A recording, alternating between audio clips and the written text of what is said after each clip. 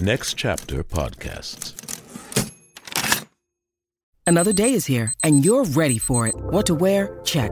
Breakfast, lunch, and dinner? Check. Planning for what's next and how to save for it? That's where Bank of America can help. For your financial to-dos, Bank of America has experts ready to help get you closer to your goals. Get started at one of our local financial centers or 24/7 in our mobile banking app. Find a location near you at bankofamerica.com/talktous. What would you like the power to do? Mobile banking requires downloading the app and is only available for select devices. Message and data rates may apply. Bank of America N.A., member FDIC. When you need mealtime inspiration, it's worth shopping Kroger, where you'll find over 30,000 mouth-watering choices that excite your inner foodie. And no matter what tasty choice you make, you'll enjoy our everyday low prices, plus extra ways to save, like digital coupons worth over $600 each week. You can also save up to $1 off per gallon at the pump with fuel points. More savings and more inspiring flavors make shopping Kroger worth it every time. Kroger, fresh for everyone. Fuel restrictions apply. One of your first movies was Honky Tonk Freeway. Wow. An expensive, star-studded exploration of small-town America. On paper, it should have been a blockbuster. Should have been a hit.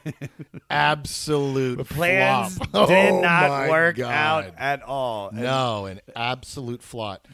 They spent so much money on this movie. They put an elephant on water skis.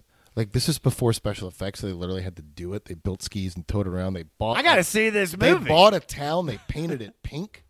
They blew up a freeway. Then they jumped it. They let a rhinoceros out on the freeway. Just literally let it out. They got it from some fucking This movie's zoo. awesome, dude. And I played some weird kid. I think it was like this sort of family vacation all traveling to this one town. And they got an RV, and I refused to take a piss in the RV. Yeah. So they had to stop at truck stops so that I could go to the bathroom the whole time. That was my story arc.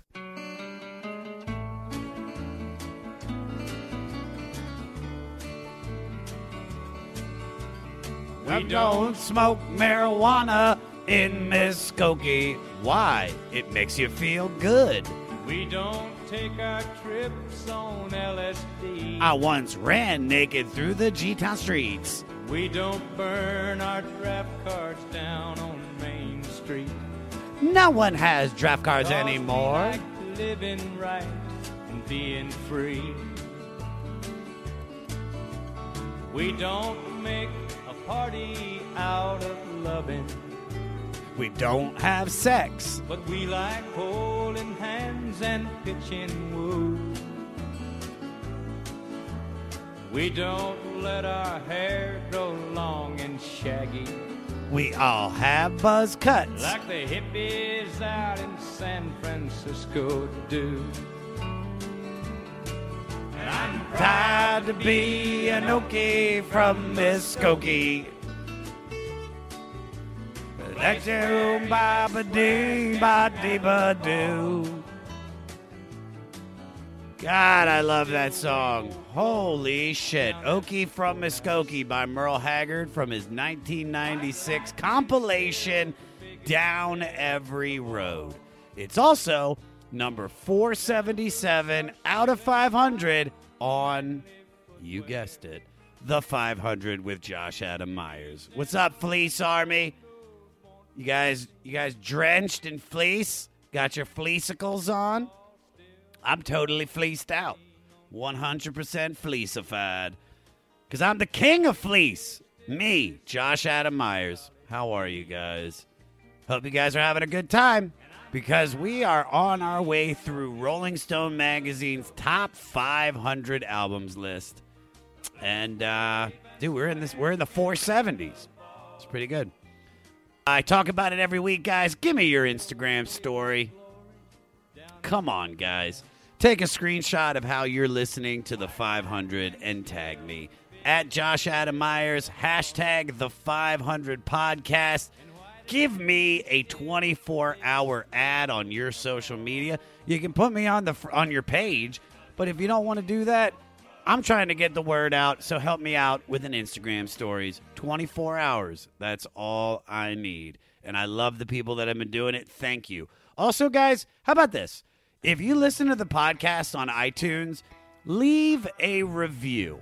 If you do it, you're officially a sergeant in the Fleece Army. I will find out everybody. If you show me that you left a review, you are officially a sergeant. You skip private, you skip corporal, and you immediately become a sergeant in the police army. If you notice, I've been giving some people rankings. Dude, if you do a lot of shit, you're a general. 100%. Most of the time, I'm giving those to people that are joining the Patreon page. So if you guys really want to join the Patreon page, you're immediately a general.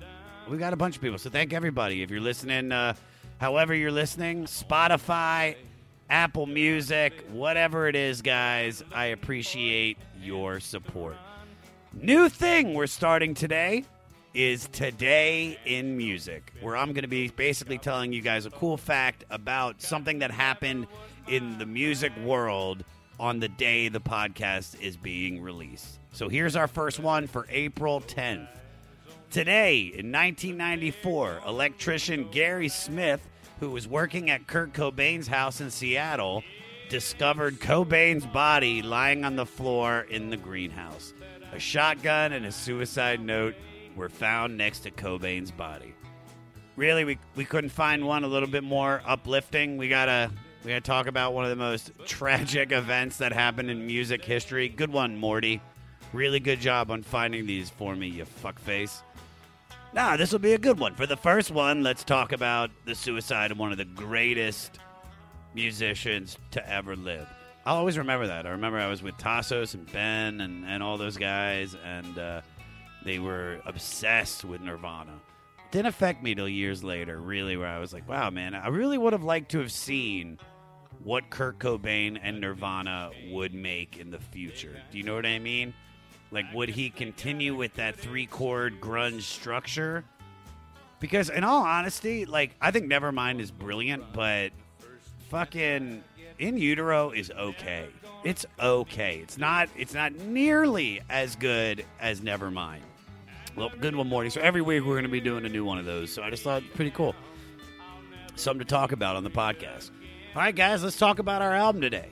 But before we talk about Merle Haggard, we have to make a distinction between the popular country music in the 50s that was coming out of Nashville, Tennessee, and that fresh new Bakersfield, California sound.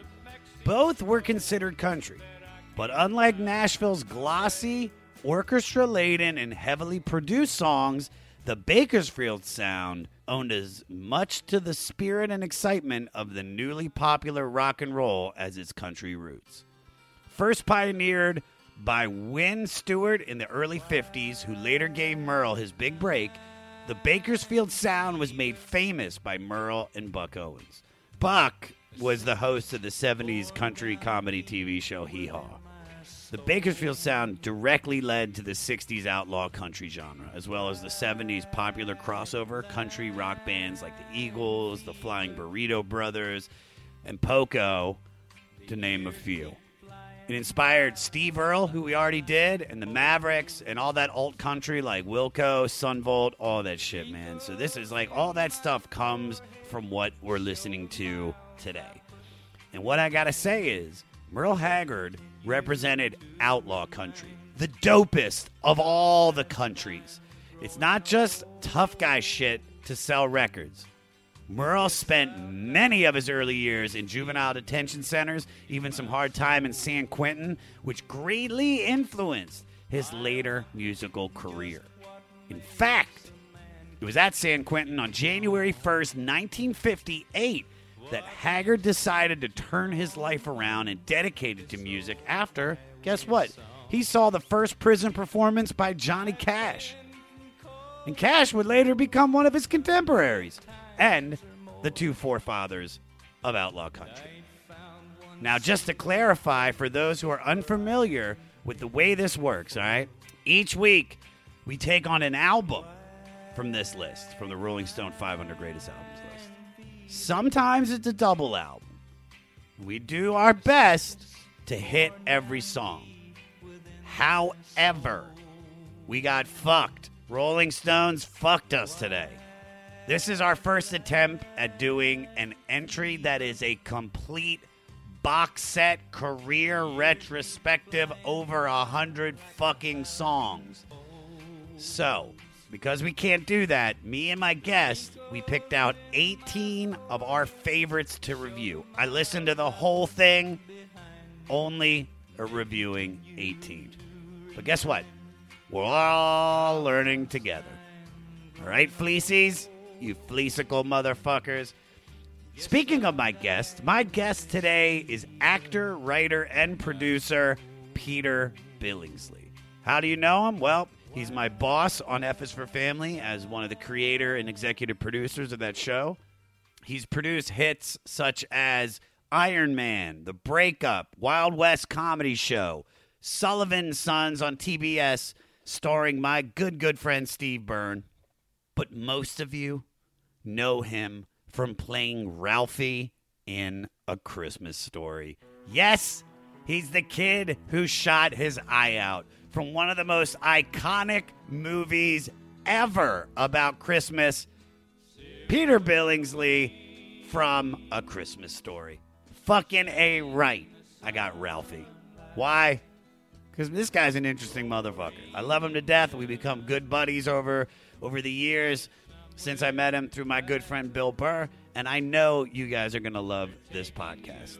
Don't forget to listen to the end of the podcast where we spotlight a new artist that's directly influenced by Merle Haggard. Like I said earlier, however you listen to this podcast, please rate, review, and subscribe to the 500. Follow me at Josh Adam Myers on all social media, and email the podcast about anything. I don't care. If you want to tell us about your day, if you want to write your review of the album, because we're going to start doing shit with that. If you guys want to email us your reviews so we can start doing either a supplemental podcast or start posting them on the website. We're going to do a whole blog, everything. I want you guys to be involved in this, man. If you're following along on the format and doing all this shit, email the podcast at 500podcast@gmail.com. And for all things 500, go to our website, the500podcast.com. Well, nothing left to say, but here we go with number 478 out of 500 with Down Every Road by Merle Haggard.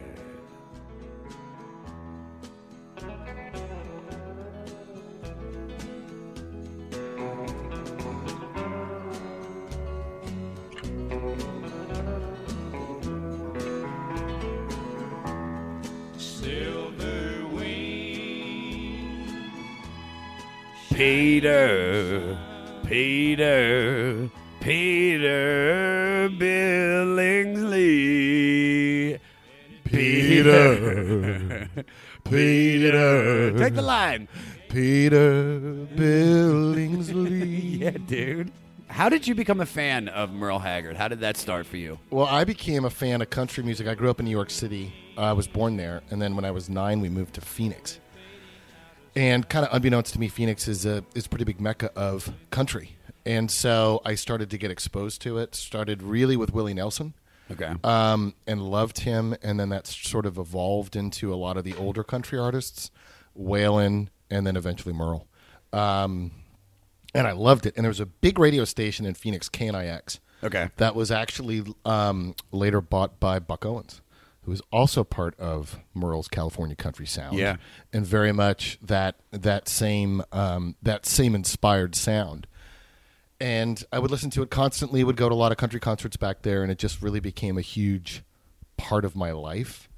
And for a very long time, I mean, really kind of even now, old country is what I listen to. It dominates my playlist. It's the majority of the music that I've probably listened to in my life. Okay. And I've just always related to it. I've always loved it. I've tried to expose people to it because country can get a really bad rap sometimes.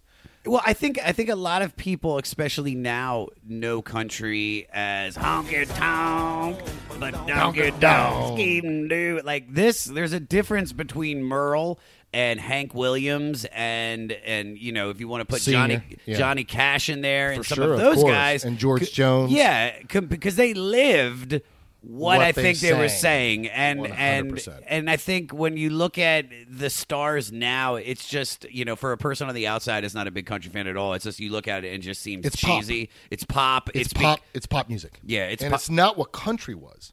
Okay. At all, because as you said, these guys lived it, and when you look back at their life stories, I don't think they were singing lyrics to try to rhyme. They were singing what they knew. They were angry. They were poor. They were frustrated. They were starving.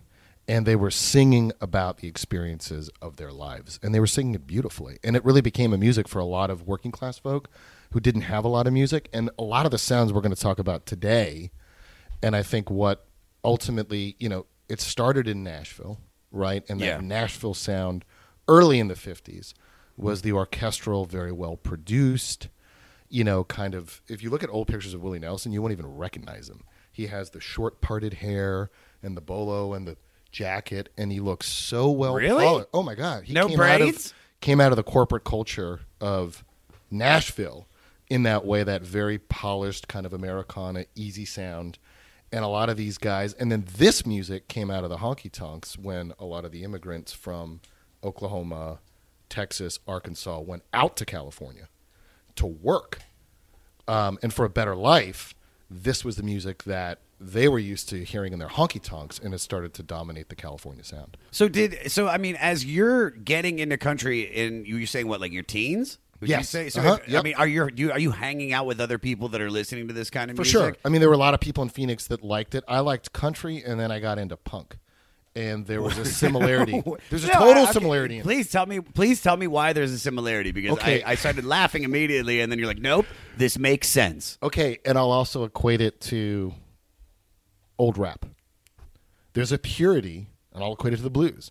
There's a purity in what they're singing from their life experience, right? They're literally singing the punk culture is an outraged culture. Yeah. Who's singing about the things that anger them and what they want and they're not getting, how they see life. It's pure, it's real, and it's why Social Distortion has covered so many Johnny Cash songs.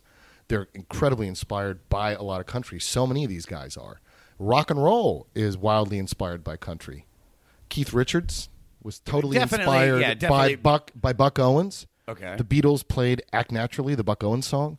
So the inspiration of that guitar, that country twang guitar, I think it's you probably know more about this than me. What's that? The type of guitar, it's like the... steel guitar? The slide? No, it's the actual amplified guitar.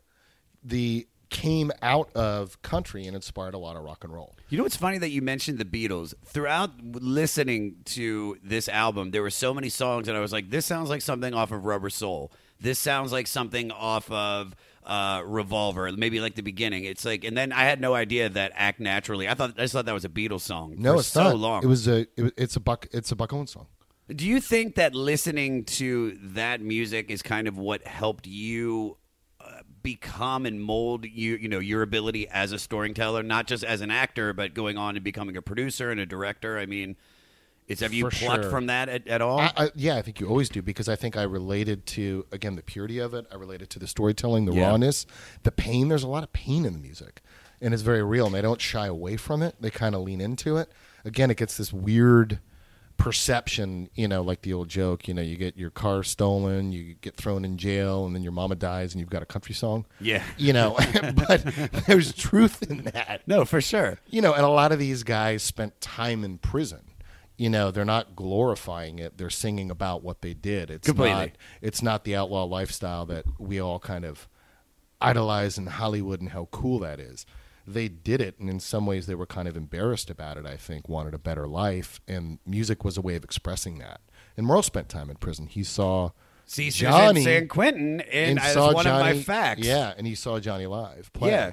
I have it. That was while he was in prison at San Quentin. That's when he saw Johnny Cash perform there in the late 50s. Yeah. All right, let's dive into this. Our album, which I don't even know if I can call it an album. This, and we're going to talk about this, is number 477 out of 500. It's the career compilation record Down Every Road, 1962 through 1994, by Merle Haggard, released in 1996. Now, before we start, I have to give love to Merle's band, okay? The Strangers, who started with him in Bakersfield in 1965 and are featured on most of these songs. The original lineup was Roy Nichols on guitar, Ralph Mooney on steel guitar, George French on piano, Jerry Ward on bass, and Eddie Burris on drums. Because as we go along, he's changed. You know, he had performed with other people, and this is just called a Merle Haggard compilation, but it's really the different variations, and the most important, you know, time of his career is with the Strangers. For sure. Now, I have to ask this. Do you feel like a record like this should be on the greatest records of all time list? This is a greatest hits. This is not just a greatest hits. This is everything. We said this is 100 songs. Yeah, dude. So everybody. So Peter, I didn't no idea. Like I asked Peter to do this, and I was like, dude. So I want you to just start listening to it. And then you called me and were like, dude, this is like 120. Yeah, because I was familiar with your podcast. I was like, oh, this is cool. They go through the whole album. Yeah. And I'm like, wow, this is like just the music alone, I think, is 4 hours and 20 minutes without us even talking. And I was like, are you intending a 10-hour podcast? I mean, we could do it. I mean, I could call CJ, your assistant, and say, just clear his schedule for the next 2 days. What we did to make this flow a lot better is Peter and myself, we picked out 18 songs off the record that we feel are going to capture what Merle did in his career and the different variations of the music that he was making. So the first pass at this, what did you start feeling like when you really started digging into this before we taped? It starts early. Yeah. I mean, I think we go in the 60s to the 90s. Yeah. So it's spanning a 30-year trajectory. I mean, the early observations, because you kind of listen to it in full, his voice, which you'll hear, which gets kind of deeper. He always had this beautiful baritone, great voice. Yeah. He's always known for having an awesome voice, but it just gets saucier and deeper as he gets older. He's like the country Barry White. He's got totally, like a and real, like, go home, go home, go home. And I think the evolution of his music, you hear probably coming out of Nashville a little bit, just the sort of sweeter, kind of gentler, more fond songs, and they grow into an angrier Merle. That's what I commented. A lot of things, right? That's what I commented to you. But again, the purity of the music, as he's evolving as a person, his songs are evolving, and then the kind of wistful Merle as things get over, as he gets more reflective and looks back upon his career. And, you know, I think even his points of view on those songs changed. So it's, to answer your question, does the album deserve it? Well, they've put it towards, 500, obviously. Sure, it's towards the end. But I think no doubt, because one of your facts should be how many number ones he had. I don't think I have it. I think it's north of 50. Do you have it on your facts? I think it's north of 50 in his career. These are number one country songs on the country list. Correct. Okay. But still, that's still great. Pretty no, and psychotic. I shouldn't have even said it like that. That's what he was making, was country music. So he's not so much of a. I think that's one of the great things about him. He wasn't a crossover like these guys now. Do they go on the country, the pop charts? Yeah, he was a country artist. He sang country music. He wrote a lot of these songs as well. So this is not just a greatest hits album. This is pulled from a lot of songs from a lot of his albums. And the album itself, do yourself a favor and listen to the whole thing. It takes you on a journey. And we picked some kind of, we obviously picked the hits, some of the most iconic songs, but then there's some also interesting songs of him, because I think the other thing that stands out as a person is you hear, like what you heard, some of the, not anger, but strong opinions about things and society. But there's also a very soft side to him. There's a non-judgmental side. There's a very loving side to him. And I felt that. And so there's a dichotomy, like there are to most people who are complex, so you can't put the guy in a box. And I think that there's other things that he sang about that might seem opposite to the more patriotic anthems that you would think go in that box with all these categories, and they don't, because there's this sort of fairness side to him. There's a loving side. There's, he was against prejudice in a lot of forms. So it's interesting to look at the music that inspired him from those categories as well. So I think that's kind of how we approached it, and we wanted to get stuff from every decade. And some of the stuff I think that's cool about him, even that's cheesy, like he writes a lot of his songs in first person. So there's an assumption that they're literal biographical songs, right, about him. And a lot of it treads on stuff that he had gone through. But they're not. And I think some of them were kind of intentionally written as ironic. Yeah. And kind of funny and light and taking an extreme point of view with that. But obviously leaning towards understanding that. And look, he sang for a lot of people that related, and I don't think had a lot of artists that were representing him. You know, he was a voice for a lot of people for a long time. No, I believe it. I 100% believe it. Let's dive into the album. All right, so our first song is "The Bottle Let Me Down" from 1966, Swinging Doors. And I just mean, this is a perfect country song. Peter, play the chorus. Tonight the bottle let me down, and let your memory come around. The one true friend I thought I'd found. Tonight the bottle let me down. Tonight, the bottle let me down, and let your memory come around. The one true friend I thought I found. Tonight, the bottle let me down. Just everything about this song is perfect to me. I love the slide guitar in it, the message, because we've all been there. We have all been there. And the line in the first verse, this is my favorite part, where he says, "But tonight your memory found me much too sober. Couldn't drink enough to keep you off my mind." I love that.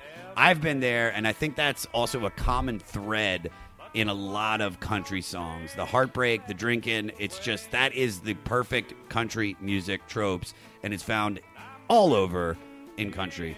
What is your drink of choice?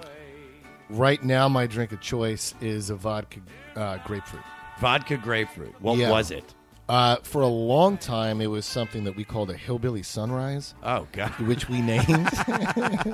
And me and a good buddy drank a lot of it. And it was Jack Daniels and orange juice.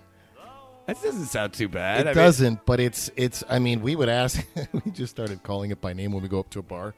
Say, "I'll take a hillbilly sunrise," and they just like, "You like what?"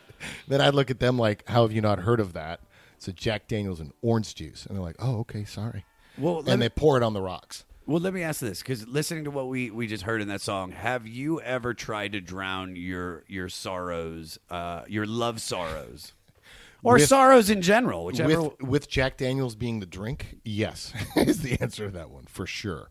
I think many times, and I think that whole notion of "tonight the bottle let me down" is true. Yeah, like, you know, you kind of go to it and you want it and you just want to escape, and sometimes it works and sometimes it just doesn't, and it just drives you kind of deeper down.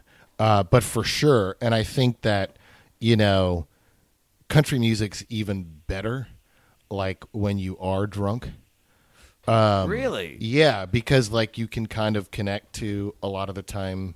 I think even more the purity of it. Yeah, because I think a lot of these guys spend a lot of time that way. Uh-huh.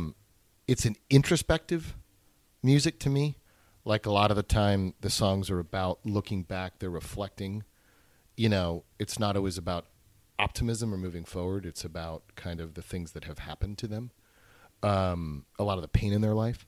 And so that's obviously can be amplified when we drink. Oh, for sure. What is something you did when drunk that really set you back emotionally when sober? Probably, you know, always calling the wrong people. You're that kind of person? I mean, I was. Yeah. I'm not now. I think in the past I probably was, yeah. I think probably... What's the one phone call you regret making when drunk? Oh, there's probably numerous, too. Numerous, but I remember one to an ex. And then it kind of opened the door of optimism for her. And then I had to kind of stamp it out once I got sober again.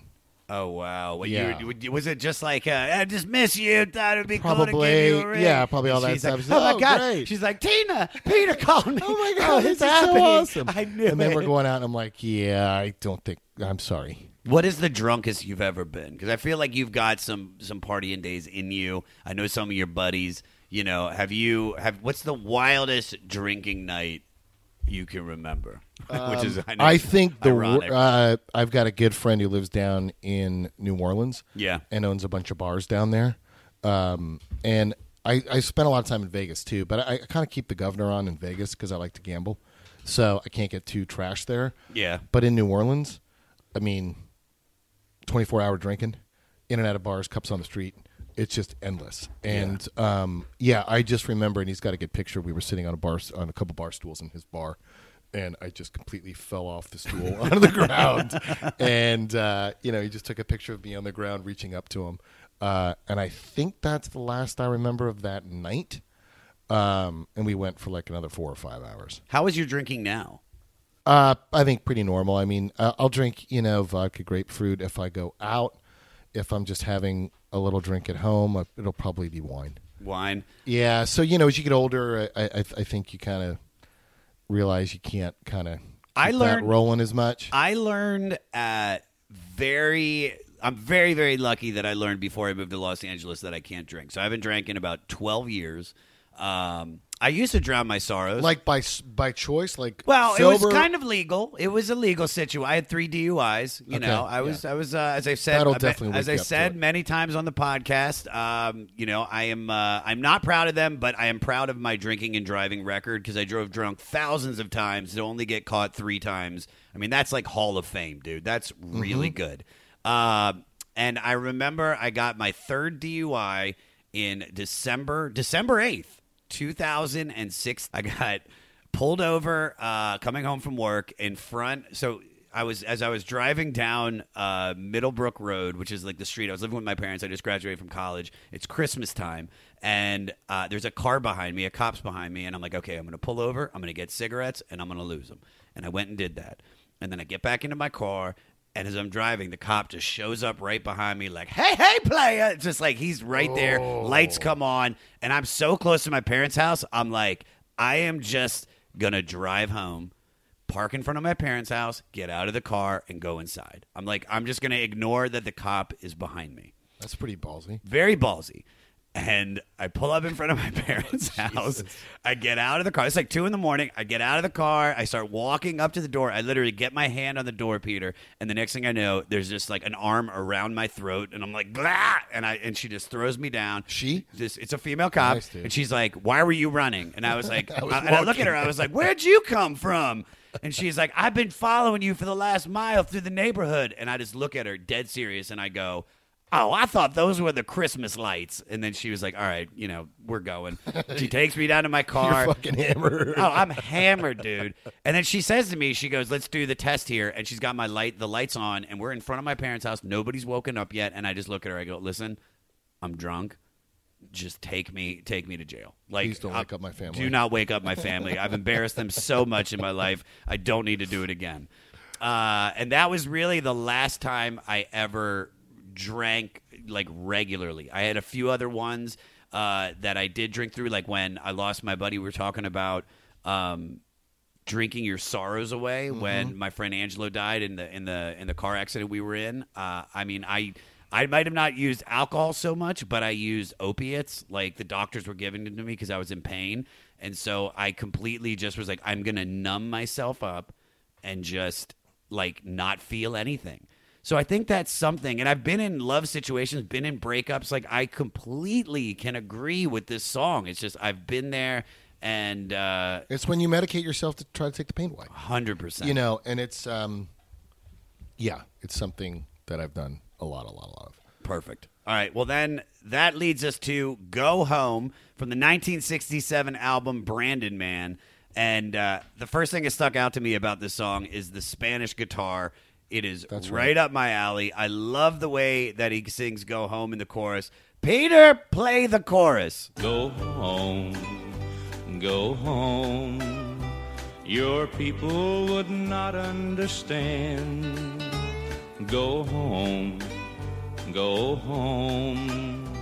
go back to your own homeland. Country's so influenced by Spanish guitar, Spanish music as well. All the great westerns, where do they run? Yeah. They run out of Mexico. It's and this is such an interesting song because it's about like this kind of interracial love and how it doesn't come to fruition and how oppression ultimately, drives their love apart, and she predicted it, and Yes. it totally comes true for the naive young man who thinks that love will conquer all. This is a sad love song story about a prejudice written by Jim Collins and Curtis Wright. And in the light of some of the songs that were to come later in Merle's career, it's comforting to hear him on the side of the hopeful immigrant in such a loving and sympathetic way, and indirectly confronting and condemning racism. I mean, there's a story in this about 100%. him. This is why it's like we were talking about like him practicing what he preached, and this is like a beautiful message that I just wasn't expecting. Now, in 2006, you and your producing partner Vince Vaughn produced the Wild West Comedy Tour, which was also turned into a movie. Basically, you took a group of comics that you guys loved across the country on a month-long tour. And we asked our buddy Ahmed, who was on tour, about his experience. He said to us, in quotes, he goes, "Before we started the Wild West tour, they asked me to open every show. And I was very nervous because I'm Middle Eastern Muslim, and it was not too long after 9/11. And we were performing in front of 2,000, 3,000 white Christian Americans every night who thought they would not like me. Then Vince came up to him and said, well, Rudolph had a red fucking nose, and he led Santa's sleigh. Don't let whatever you think your flaw is hold you back. In fact, that's actually your gift. So stop making excuses, be funny, and lead the sleigh." Hello out there. Yes, hello out there, everyone. I'm Hal Schwartz. And I'm Flynn McLean. Together we host None But the Brave, a podcast dedicated to the music and career of Bruce Springsteen. Bruce and E Street Band are on tour right now for the first time in 6 years, and we're taking a detailed look at what's happening on stage in our bi-weekly episodes.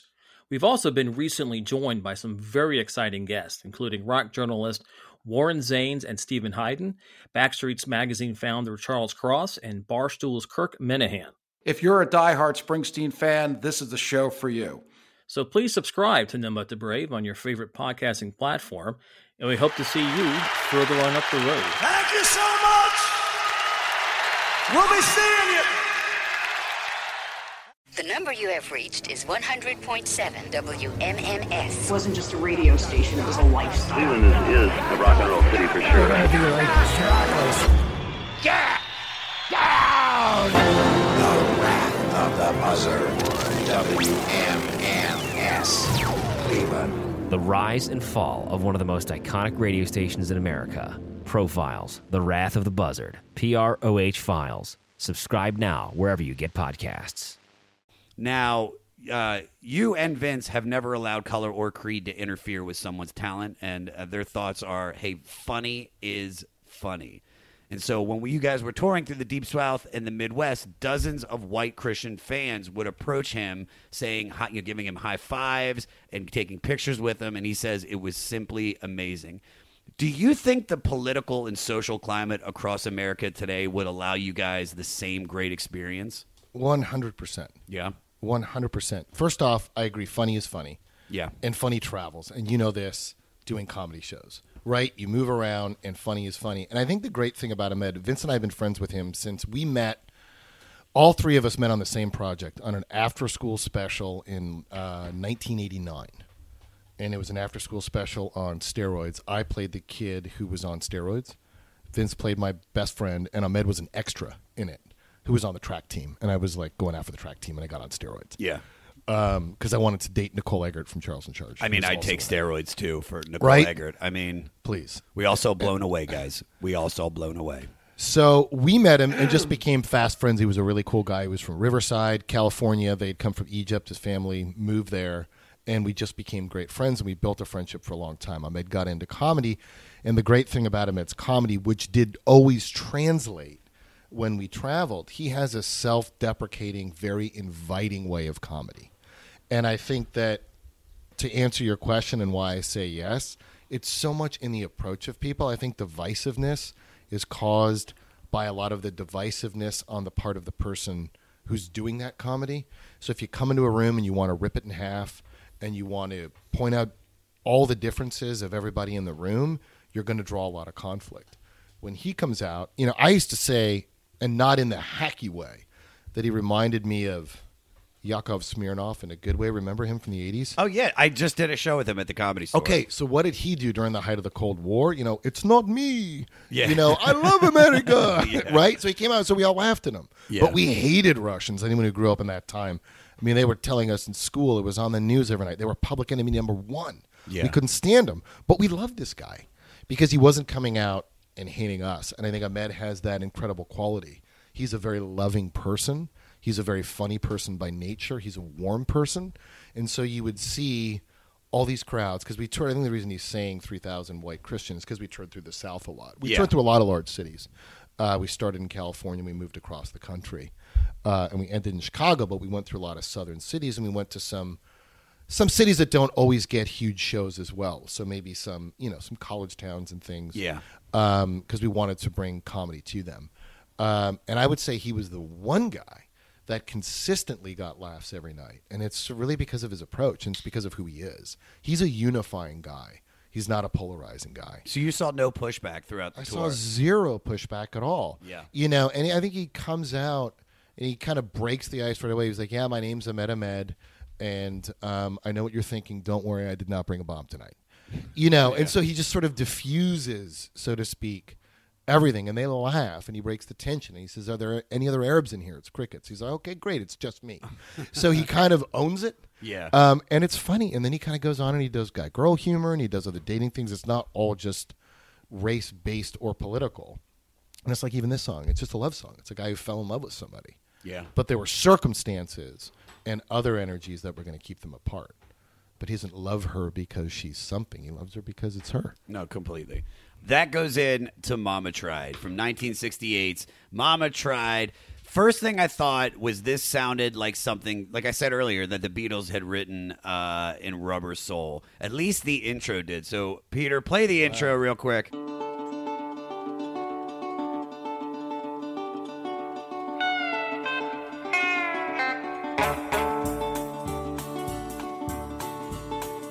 First thing I remember knowing was a lonesome whistle blowing. I mean, you can't not hear the Beatles. The chorus is great, and you can see why this was one of his biggest songs. It's upbeat and carries a message about mama trying to save her wayward son. Here's some sample lyrics. And I turned 21 in prison doing life without parole. No one could steer me right, but mama tried. Mama tried to raise me better, but her pleading I denied. That leaves only me to blame because Mama tried. This is one of Merle's most popular and meaningful songs. For sure. It's the first of two songs on this list that give credit to his mother's plight, and the first of two that talks about being incarcerated. Obviously, Merle's outlaw mythos was solidified by his time in prison, and here's his take of his past story to its fictional but plausible conclusion by making the narrator a lifer, which of course he wasn't, so this was like him kind of making it a little bit deeper. Musically, this is the prime example of the type of loud, electric, honky-tonk sound coming out of Bakersfield in the 60s. Side note, Merle's version of Mama Tried was on the soundtrack of the 1968 film Killers 3, a film that actually featured his acting debut. Speaking of honky tonk and movie debuts, one of your first movies was Honky Tonk Freeway. Wow. An expensive, star-studded exploration of small-town America, directed, this is fucking badass, man, by John Schlesinger, who directed Marathon Man and won the Oscar for Midnight Cowboy. Oh, that is incredible.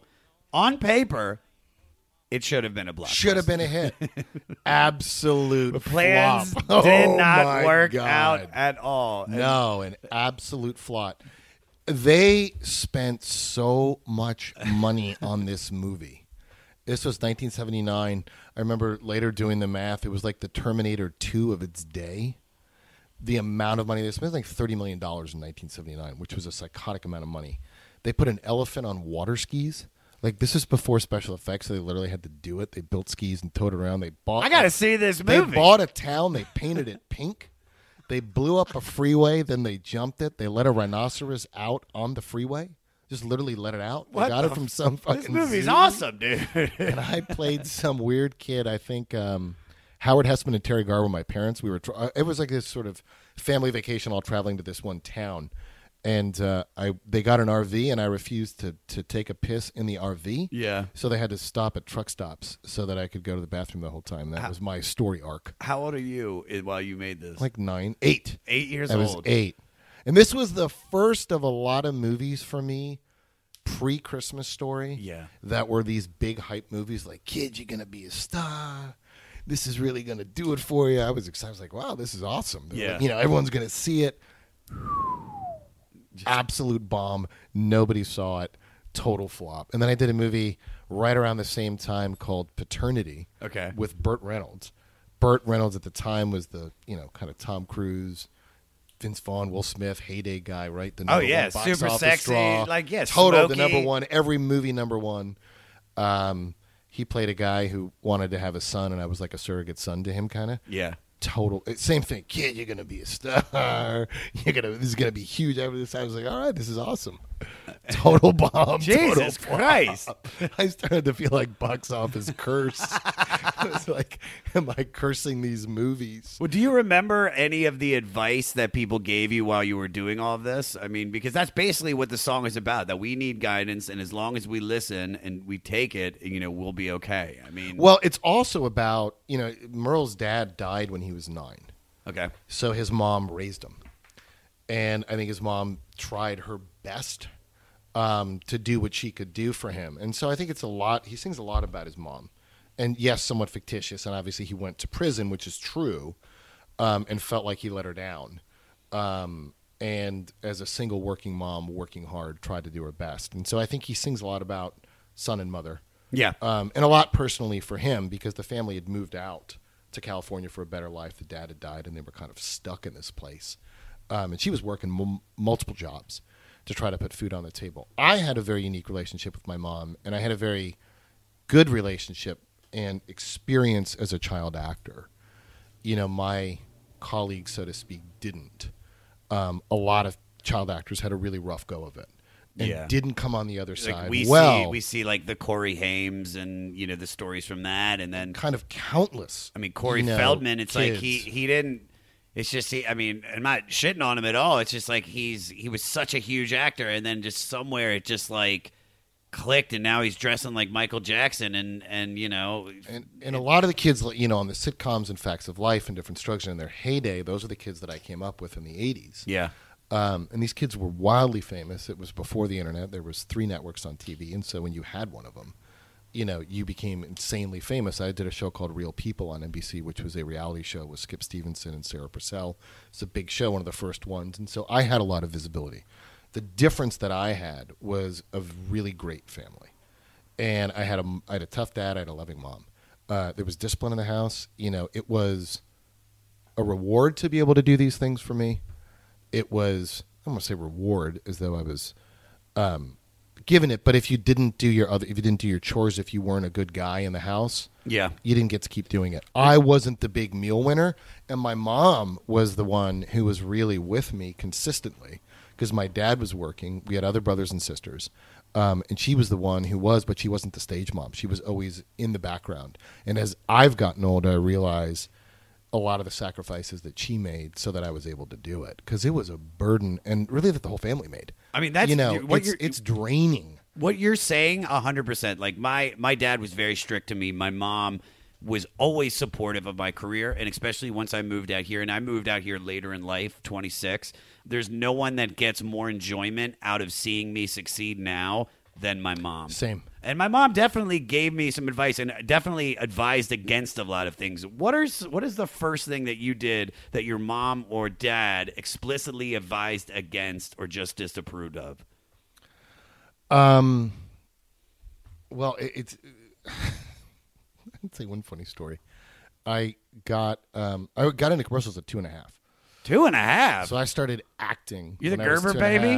Well, Gerber's a little past that because I was talking a little bit. Doing commercials in New York City, I'd done like about 100 commercials by the time I was 10.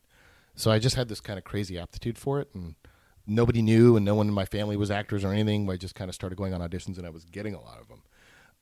I went on a commercial for Dan and Yogurt, Love it. I think it was around 3.5. Big yogurt fan. Okay, I walk in, and I sit down. And I vividly remember this audition. Sat down. They said, hey, there was a little cup of Dannon yogurt. It was like the purple one. I think it was blueberry. And they said, so, Peter, what do you think's in that Dannon yogurt? And I was, maybe I was probably 4. I was like right at that age. I said, I don't know. Maybe some poopy. They laughed. I left. Go home. My mom said, how did it go? I said, oh, it went fine. Just you were doing a bunch of auditions. This was the life. The agent called home and said, we just got a call from the casting director that said, your little shit son said in the room, what's in the Dannon yogurt? He said, maybe there's some poopy in it. So my parents were really pissed. They're like, not because I blew an audition, because it's a disrespectful way to talk about but you called anything. It poopy. Right. You called it you're adorable. I used a respectful You're 4 word. years old. But I basically said there's shit in it, right? So they were pissed. They're like, you don't speak about things that way. You don't speak about people that way. The next day, we get a call that the ad agency had reviewed it, and the Dannon people loved me so much, I got the commercial. So we're calling it shit, dude. Yeah, so it's sort of an odd kind of parenting thing. But bring it's the one poopy guy back in here. So then I think it creates this weird parenting dynamic where it's like, all right, I guess being honest is good. But that was one of the first guys. I remember my dad was really pissed because he's like, you don't speak to people that way. You don't use those words like that. And he was a very strict guy. But then it was sort of sweet justice for kind of getting it. And also I was pretty blind as a kid. Like I've always worn glasses, and people think in Christmas Story and everything that they were a prop. I can't see at all. I was a first row student, young, but not first row grades. It was because I just couldn't see. Yeah. And I used to spill all my food, and it drove my dad bananas, and there were times I had to eat on the floor. Because because we all it's gonna end up there anyway. Just put it down there, blind motherfucker. But they didn't know I was blind. Then I was diagnosed being blind, and then he felt really bad because he's like, "Oh God, he just can't see." So let me ask you: did your parents' approval actually matter to you? Like, 100%. Yeah, I mean that was kind of the barometer. It wasn't like if something is a law, that you don't do it. It's if your mom or dad think that it's the right or wrong thing to do. Sure. And just like a lot of kids, you would get the anger, but when you got the disappointment, it was the most heartbreaking. Oh, okay. It was just crushing. It was soul crushing to me. And I always looked up to my dad. My dad worked very hard. We lived in a 1-bedroom apartment that we grew up in. There was 6 of us. With you doing hundreds of commercials. There was no money back then, dude. This is pre-Nickelodeon and Disney. This isn't like the Olsen twins. How much is money. How much you make in a commercial? I probably made a few $100. Really? Yeah. Fuck. And some were regional, so there's no residuals. They were buyouts. There were kids' salaries and then adult salaries. The adults were making the money. Yeah, you missed out on that Macaulay Culkin kid money. Yeah, I missed out on that timing. Hungry Eyes. That's the next song from 1969's A Portrait of Merle Haggard. I'm not going to lie to you. I do like this song, but I was a little disappointed that it wasn't the other Hungry Eyes. Yeah, right. Hungry Eyes, that get you burning the feeling. I was like, oh, really? I was like, Merle wrote that? And then I put it on. This is about Mama. This 1969 song should not be confused with the 87 dance tune from Dirty Dancin' by Eric Carmen. This is the first song that feels bigger than the rest. There's orchestration in it. It adds so much. It's such a nice touch over the guitar, and the chorus is a showstopper. Peter, play it. Mama never had the luxury she wanted, but it wasn't 'cause my daddy didn't try.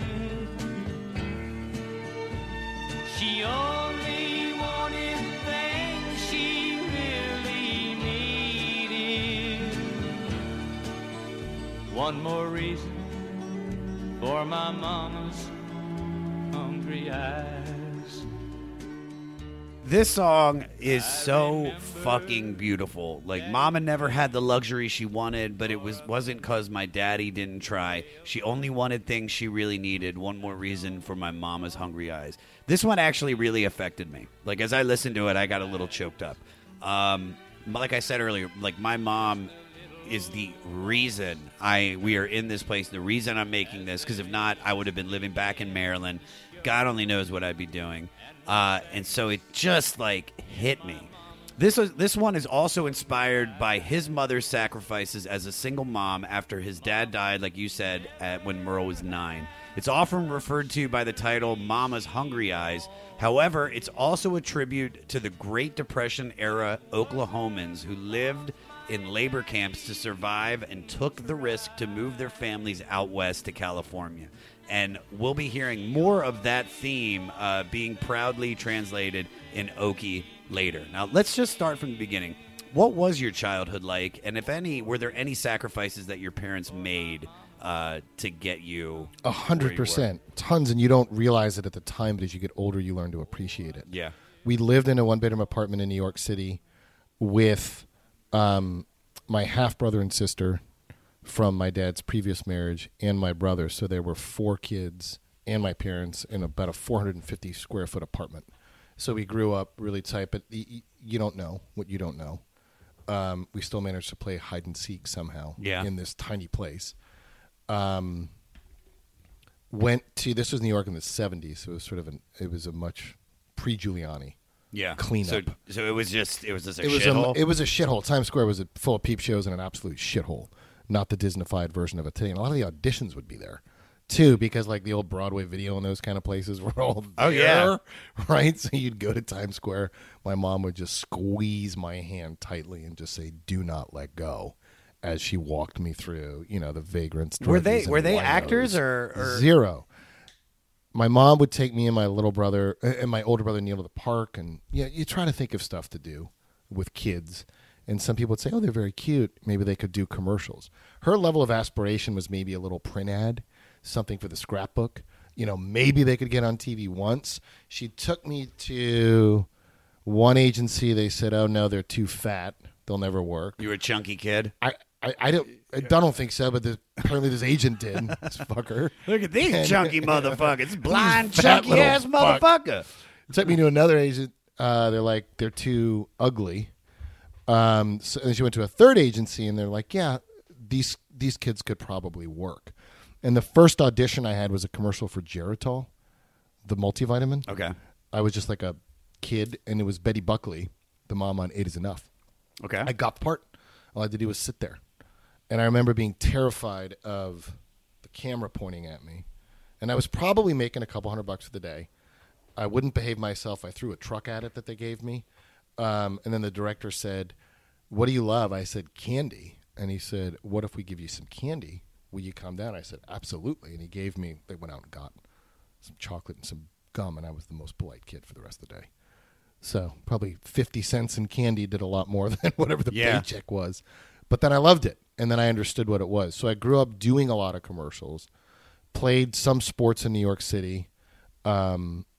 You play a lot in the alleys. You play a lot in the schools. It's a lot of concrete jungle there. Yeah. A lot of stoop ball, a lot of stick ball, a lot of that stuff growing up. And then started to work kind of more and more. And by about age 9, my dad wanted to move to Phoenix because you could get a lot more for your money. He was able to travel for his work. And then we went to a house like with a huge yard and a pool. That must have been incredible. It was an unbelievable move from growing up in the city and trying to figure out. But the cool thing about growing up in New York was you had a lot of freedom. Like I would meet a friend for lunch at 9. You'd take the train, you'd take the bus. You have a lot of independence that you don't get in other places. And I could walk down certain streets. Like if there were door minutes and buildings on streets, my mom would let me walk down them alone and then go somewhere and say, "Take this route." And then you could always stay on your 4-block radius, which was big. So I'd ride my big wheel a lot. And you just play a lot of different games with kids. So as you've gotten older, like what sacrifices have you now noticed that your parents gave up to make sure you guys could have that experience? Their time, a lot of their independence, a lot of their time together. And it wasn't for their own gain. It was probably to in some way enrich my life and hope that there was something positive that would come out of it.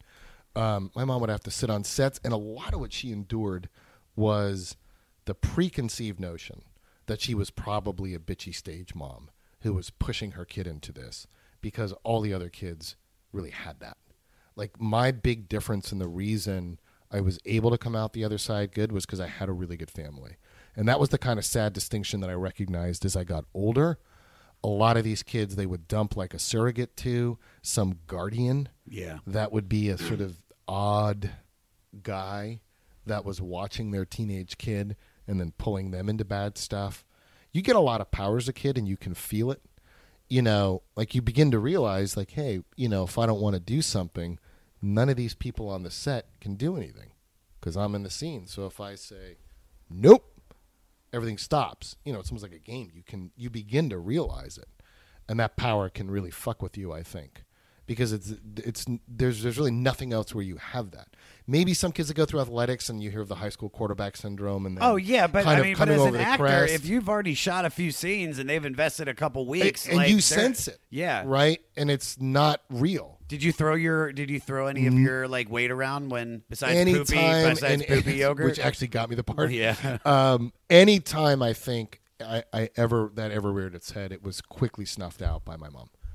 Who gave me the perspective. And so she was always in the back. You know, a lot of these other stage moms would bring their kids in and demand certain things and because they knew the power and they were using it and abusing it. So I felt bad for my mom at times because I would see that people would treat her as though she was a bitch or even give her that, why the hell are you even doing this with your kid? Yeah. Like, why would you even do this? You know, you know this is a fucked up business. But it doesn't have to be. It's like anything else. If you have a good perspective with it, it can be great. So I got to travel a lot. I got to meet a lot of great people. I got to learn a sense of responsibility young. I probably had a lot of friends that were older and related to older people as a result of it. And I probably matured in some ways quicker. I didn't really go to school. I got my GED when I was 15. I was homeschooled pretty much my whole life. No, I did junior college for like a year, but then I never went to college. Because you already learned it on the streets of Hollywood. That's right. The school of hard knocks, baby. Our school colors are black and blue. Fuck yeah, dude. All right. This takes us into probably, I'd say this is one of the top, my favorite This song. is your favorite. This is just this is the one I texted you about. It you really love is. This one. Silver Wings meant a lot to me as I listened to it. Just right from the beginning. Peter, play the intro.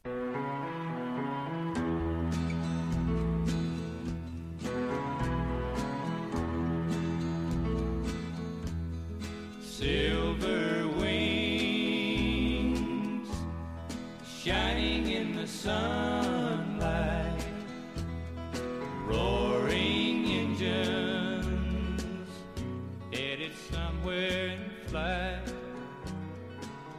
That is so fucking beautiful. It's just such a great song, and it's just a song about someone that he loves leaving on an airplane. Now, this Merle recalled the story of this mournful song to the UK magazine Uncut. It was written on a plane, a 707, coming out of Phoenix, Arizona, to Los Angeles, going to LA with Bonnie Owens. And he said, I looked out and there were silver wings just gleaming, and I thought, what a great premise for a song. And I think it's also very interesting to note that Bonnie Owens was actually Buck Owens' first wife and another star of the Bakersfield sound scene. She also made a hit duet album with Merle, and they divorced in 1978. Now, not taking anything away from your current happiness, but do you have any regrets or wonder of any like ones that flew away? Yeah, I mean, I think we all do. Yeah. Right? I mean, as you look back in the rearview mirror, things you would have liked to have handled differently, time I could have probably spent better in other areas. You know, I was very work-focused through a lot of my 20s and 30s. I didn't pursue a lot of relationships on a longer you were just level. I was, you know, you're kind of dating, you're moving through things. If they don't fit you selfishly, you kind of move on. Yeah. And so, and then I think you kind of, you know, probably inevitably start attracting only a certain person that will fit that might not be a kind of long-term fit. But I think one valuable lesson that I really try to live my life by is don't make the same mistake twice. I read actually that that Merle had, as we said, gone to prison, and afterwards once he started making some music, was on a show with Johnny Cash, and he said, the first time I saw you was in San Quentin, and Johnny said, "Oh, I don't remember you in the band with me up there." He said, No. I was in San Quentin, prisoner 57326. Right, and Johnny complimented him for being so honest and kind of embracing that. Yeah. And I think even realized, like, wow, you really kind of embody what a lot of other people glorify through the music. Yeah. There was, not a shame that came with it, but in ownership of it, he was able to write a lot of prison songs. Merle, we have one coming up, but he wrote a lot of songs about specifically being in prison. Yeah. And so I think you try to take a page out of that book. You really try to be as reflective as you can. And I think being honest with yourself. It's a good quality to have. It's something that my dad taught me young. If you can't be honest with yourself, you're not going to have any ability. And it sucks, man. I mean, it fucking sucks because you got to look in the mirror and deal with it. But you've got to be able to talk about it. All right. This is kind of a dark skew from this. But speaking of Silver Wings, in 1986, you were a spokesperson for the Young Astronaut Program. I was. And you were at the Kennedy Space Center during the Space Shuttle Challenger tragedy. Mm-hmm. You were there. Like, how did that incident shape your perspective on life? Immensely. I think we hear this expression through JFK, like the loss of innocence, right? The JFK How old were you in assassination. this, For that, I was, I think, around 14. Okay. It was, this is too long of a story to go into, but the bite-sized version, I was the spokesperson for this. There was a huge press tour that was planned for myself and Krista McAuliffe when she came back to do Good Morning America and all the morning shows. It was to promote awareness in math and science. And we were in a little competition between Japan and Russia at the time. Mm-hmm. This was mid-'80s. So, math and science and competing with technologies as we headed into the year 2000 was a big goal for everybody. And so we were trying to promote studying math and science for kids. And I was there at the event, basically sitting with Krista's class and her son and her parents. We were all there on the launch pad. And it was a very, very instant, mournful feeling. And the crazy thing about it was there was, like, all the pre-hype, you were all looking past when they landed. There was never, what if that was discussed. Or we hope when she gets back. It was all just when she gets back, when she was the first citizen to go into space. Yeah. What that was going to do for school and teaching and the program. And you were looking so far ahead that this thought had never even entered your mind. And it's instant. And there was no hope. It's not like, it's missing or someone's gone missing. Okay, we'll find them. Yeah. It was instant. It was an explosion and it was instantly over and everybody witnessed it. And so the processing of it, I think, was very challenging. And I looked at a lot of the video afterwards of the classrooms because it was in every class. I was 6 years old. I was sitting. I mean, we were all watching it. I remember the teacher came up. That happened, and then they turned the TV off or they just turned the television, and they're like, okay, and then it was just nobody knew what to do. Right, and then it was the look on everyone's faces that was bewilderment. Right, it was silence and it was confusion, sadness. People weren't even crying yet because they were so shocked. Yeah, it was the same feeling, and we then had to, because we had been bussed out to the tarmac. We were on the furthest part out at the Space Center that you can be to watch these things.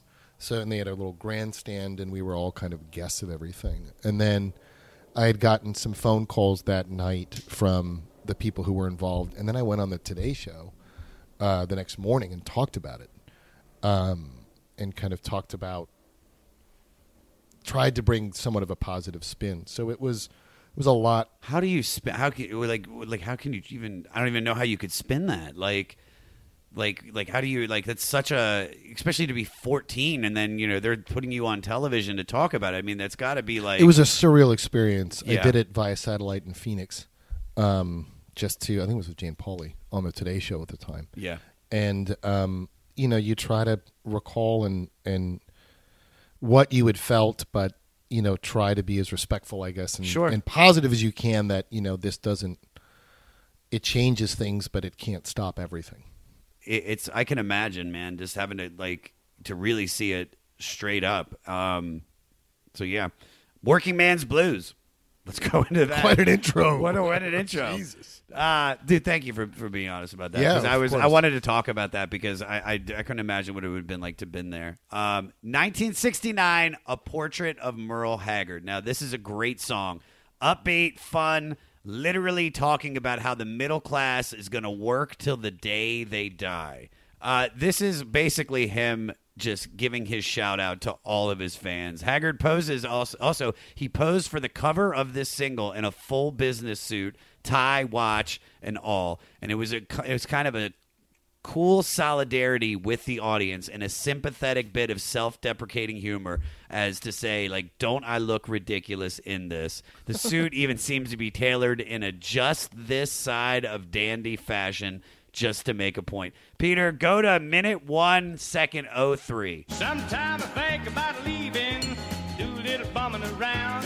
I want to throw my bills out the window, catch a train to another town. I'll go back working.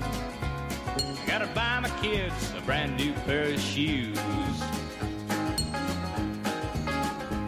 I drank a little beer in a tavern, cry a little bit of these working man blues. Here comes that working man. I love that sentence. I just love those lyrics. It's so good. This is a perfect example of the country music subgenre known as the Bakersfield Sound from Bakersfield, California, which was the locus of a back-to-basics breed of country music in the 60s and the 70s. Popularized by Merle, Buck Owens, and the Buckaroos. It was kind of, and it's just funny that you talked about the two musics that you like. It was the kind of a punking of country music, removing the slick studio production to focus on the bare essentials.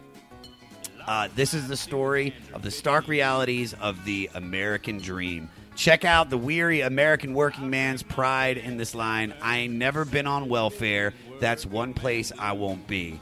That's the line in the sand for him. He's got a litter of kids, has worked his whole life, and drinks a lot and cries about his sorrows, but at least he's not asking for a handout. He's accepted that this is his life, and you can see why this would connect with a big audience in America at the time.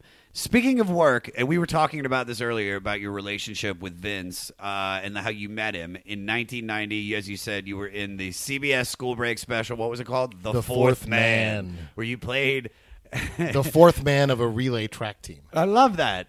A teen who got hooked on steroids, and Vince played your best friend. Now, you were already a pro, and clearly by then you had grown up and were expanding your range as an actor. And then later in the 90s, you had a career reinvention of sorts when you got behind the camera and started down the road of where you are today. Porn, Satan, drugs, therapy. It's not just the list of what I'm up to this weekend. I'm comedian Kiki Anderson, and those are just a handful of the taboo topics I've poked and prodded at so far on my podcast, Indecent, the show where we peel at the wallpaper of polite society. Each episode digs into the dark underbelly of our culture to dissect the things we aren't allowed to talk about around the dinner table, featuring conversations with comedians, activists, journalists, academics. They all help me figure out the who, what, and why behind what is and isn't acceptable behavior. Indecent with Kiki Anderson, where NSFW meets LMAO. Mwah. Hi, this is Chad Nicefield. And this is Justin Press. We're the host of Making Waves, the Shiprock podcast, a part of the Sound Talent Media Podcast Network. We're inviting you to sail away with us on an epic journey in musical enlightenment. Every week, we bring you only the best artists in rock music and discuss everything from the cruise, to the stage, to the saga of being a professional recording artist. We'll have lots of special guests along the way, so tune in every week. Your stateroom is available every Monday morning, so welcome aboard. Now, was that out of necessity, or was that always an aspiration? Always an aspiration, for sure. It started in the early 90s. I just started getting some traction in the late 90s. I started wanting to do that early. I was always the kid on the sets that, when the camera would turn around, when you'd shoot your close-up, right, and then was ready for mine. Yeah. The whole set turns around. The lights move around. It could be 20 minutes. everyone goes back to their trailers. A lot of time I would hang around the set and want to watch. I would ask questions. They'd let me operate a camera for a shot. Generally on every movie I did, put my eye on the lens and actually do it. I was curious always. And so I wanted to translate that, but I knew that I needed to learn the business. So I started at the ground floor. I didn't just try to PA'd? Dude, I was a post-production PA, assistant editor, loader, back when nonlinear editing was just starting, like on Laserdisc-based editing systems. I'd have to load in the discs and try to copy all the footage. I slept on edit room floors because we were doing low-budget shit movies. Yeah. So it wasn't smart to go home. You'd lose an hour of work. I kind of ground through a lot of that and then tried making like shorts and directing some music videos, anything I could get my hands on to, in a tactile way, do. So I could really try to learn those things, and then started to produce not till I got like really into my late 20s, early 30s. Okay. Do you feel like your strengths lie stronger in the behind the camera than in front, or are you so vastly different? But I mean, probably in some ways. I still will do cameos and things. What's the last thing you did cameo in? All shit that you've done. All shit that I've done, You got to throw yourself. You're the Stan Lee. Lee. And like Vince, right, totally. Like I did a thing in the breakup, like when we did it, and Vince was like, will you play this part? Yeah. I'll do that. I did a thing in Iron Man. And so I don't really do other acting other than some other stuff. I'll have a couple other things coming up that I can't talk about right now, but that you'll see. Yeah. Which is fun. So I enjoyed doing it, and I'll probably start pushing a little more into it. Okay. Again. But I kind of had to put it there. I got to a point where I needed to kill it in a weird way. Was that to hard? Push somewhat, yeah. But I think and I don't know that it was the right approach. I don't think I would do it that way again. What did you do? I just kind of had to say I don't act anymore. And then like push into this. I had to switch the identity. Yeah. No, I get it. And it's like, and there were it was getting challenging, I think, getting parts and trying to navigate what Hollywood was, because, you carry the reputation. I was recognizable, and I don't know that was a great thing. I mean, now it's a very cool thing when you're in something, but there was a minute that wasn't fresh or cool. Yeah. It was just not great. And so I kind of, in some ways, I think just said, all right, I'm done. I'm done. My identity is this. And, kind of grabbed it full force and really tried to learn it and then to push through into other stuff. No, completely. Okie from Muskogee. 1969 it came out. It's one of his singles, and it's also one of the biggest songs that he's done. Peter, play the opening verse because that's my favorite part.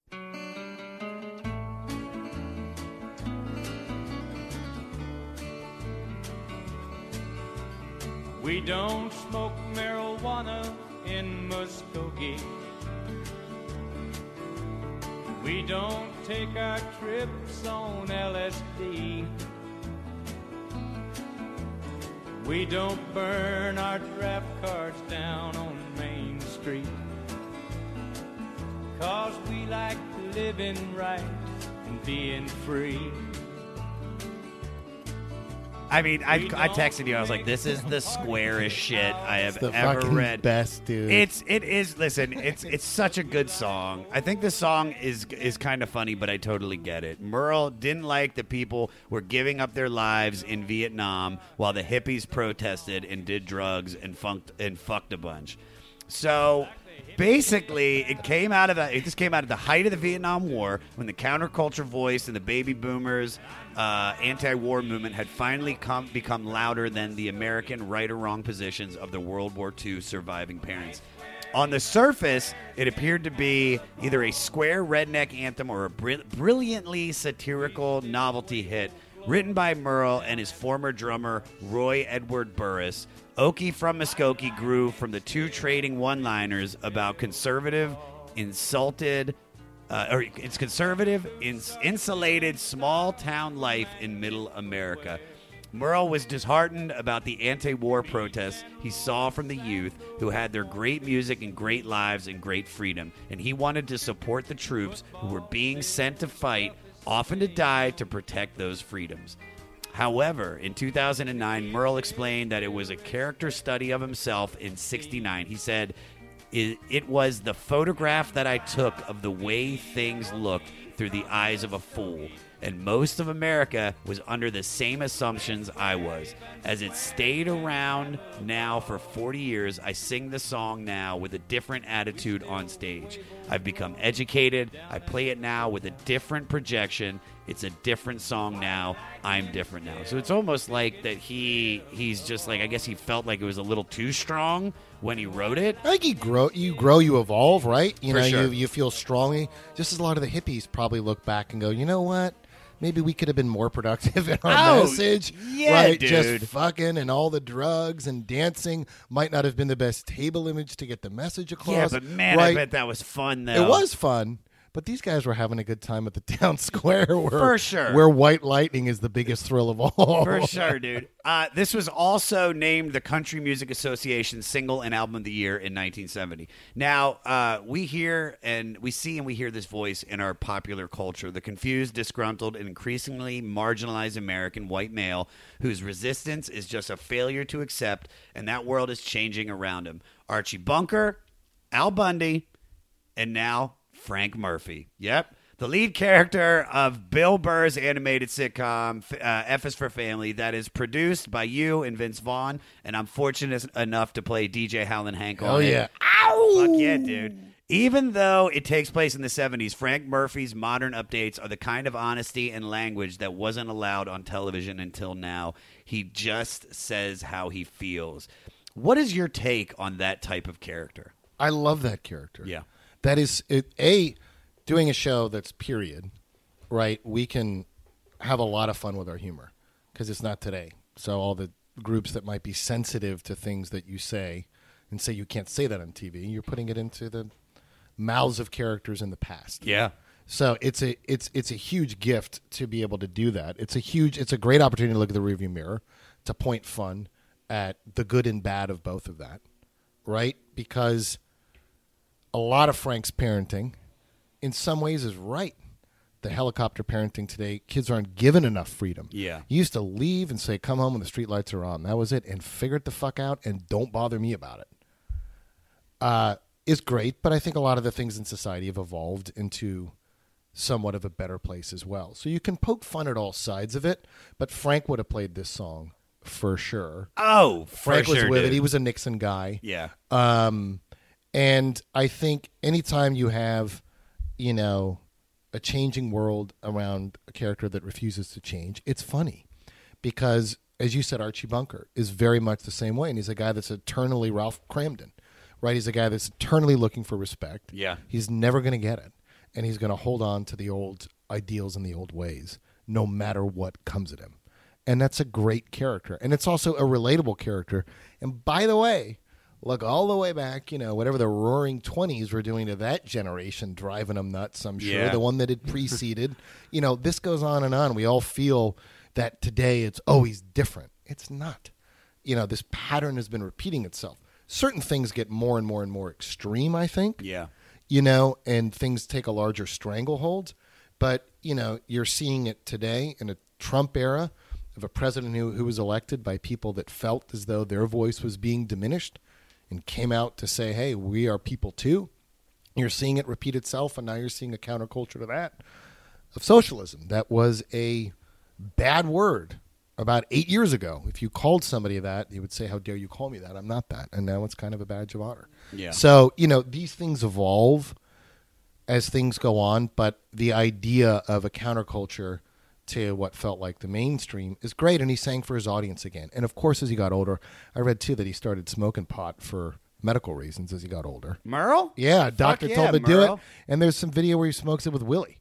So, for Of him, course, yeah, we he was don't definitely smoke smoking with marijuana in Muskogee, right, is like, okay, and now I do. And I think he said both. He was angered at the time, but also he created a sort of ironic. I think because you text him, you're like, man, this thing is square. Yeah, but they refer to themselves as square in the song. That's true, right? Like they know it, they own it, and it's sort of, I think, as outlandish as the hippies were to him and their crazy free love, this was his sort of 180-degree antithesis. Like, oh yeah, you think that's funny? Here's what we like.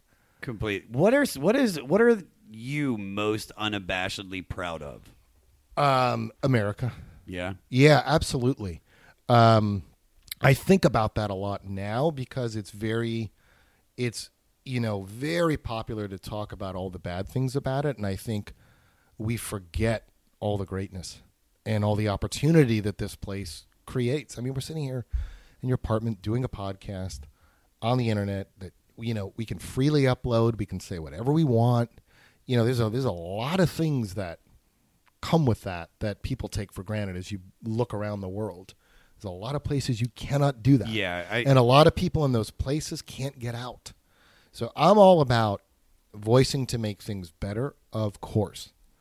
But in the process, don't not recognize the greatness of the things we do have. So it's, so I am very proud of that. And I think it's smart to maintain that because we should be proud of where we are and we should be grateful for where we are. I agree. White Line Fever. It's another single from 1969. I like this song. That's all I wrote. I like the intro. Play it, Peter.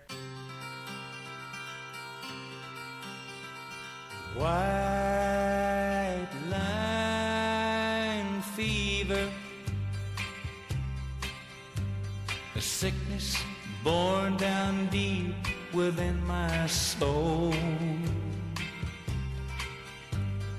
White line fever.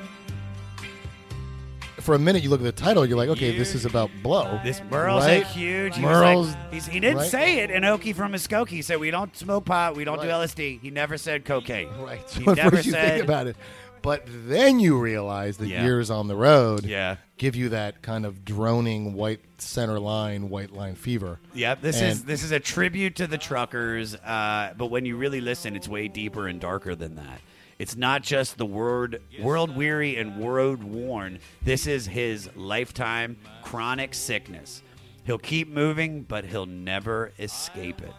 I do like this song a lot. What are some of your demons, and how have they derailed you?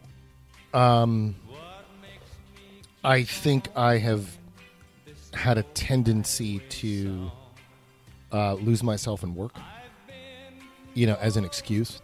And probably pile on extra work and unnecessary work to avoid certain other things. Yeah.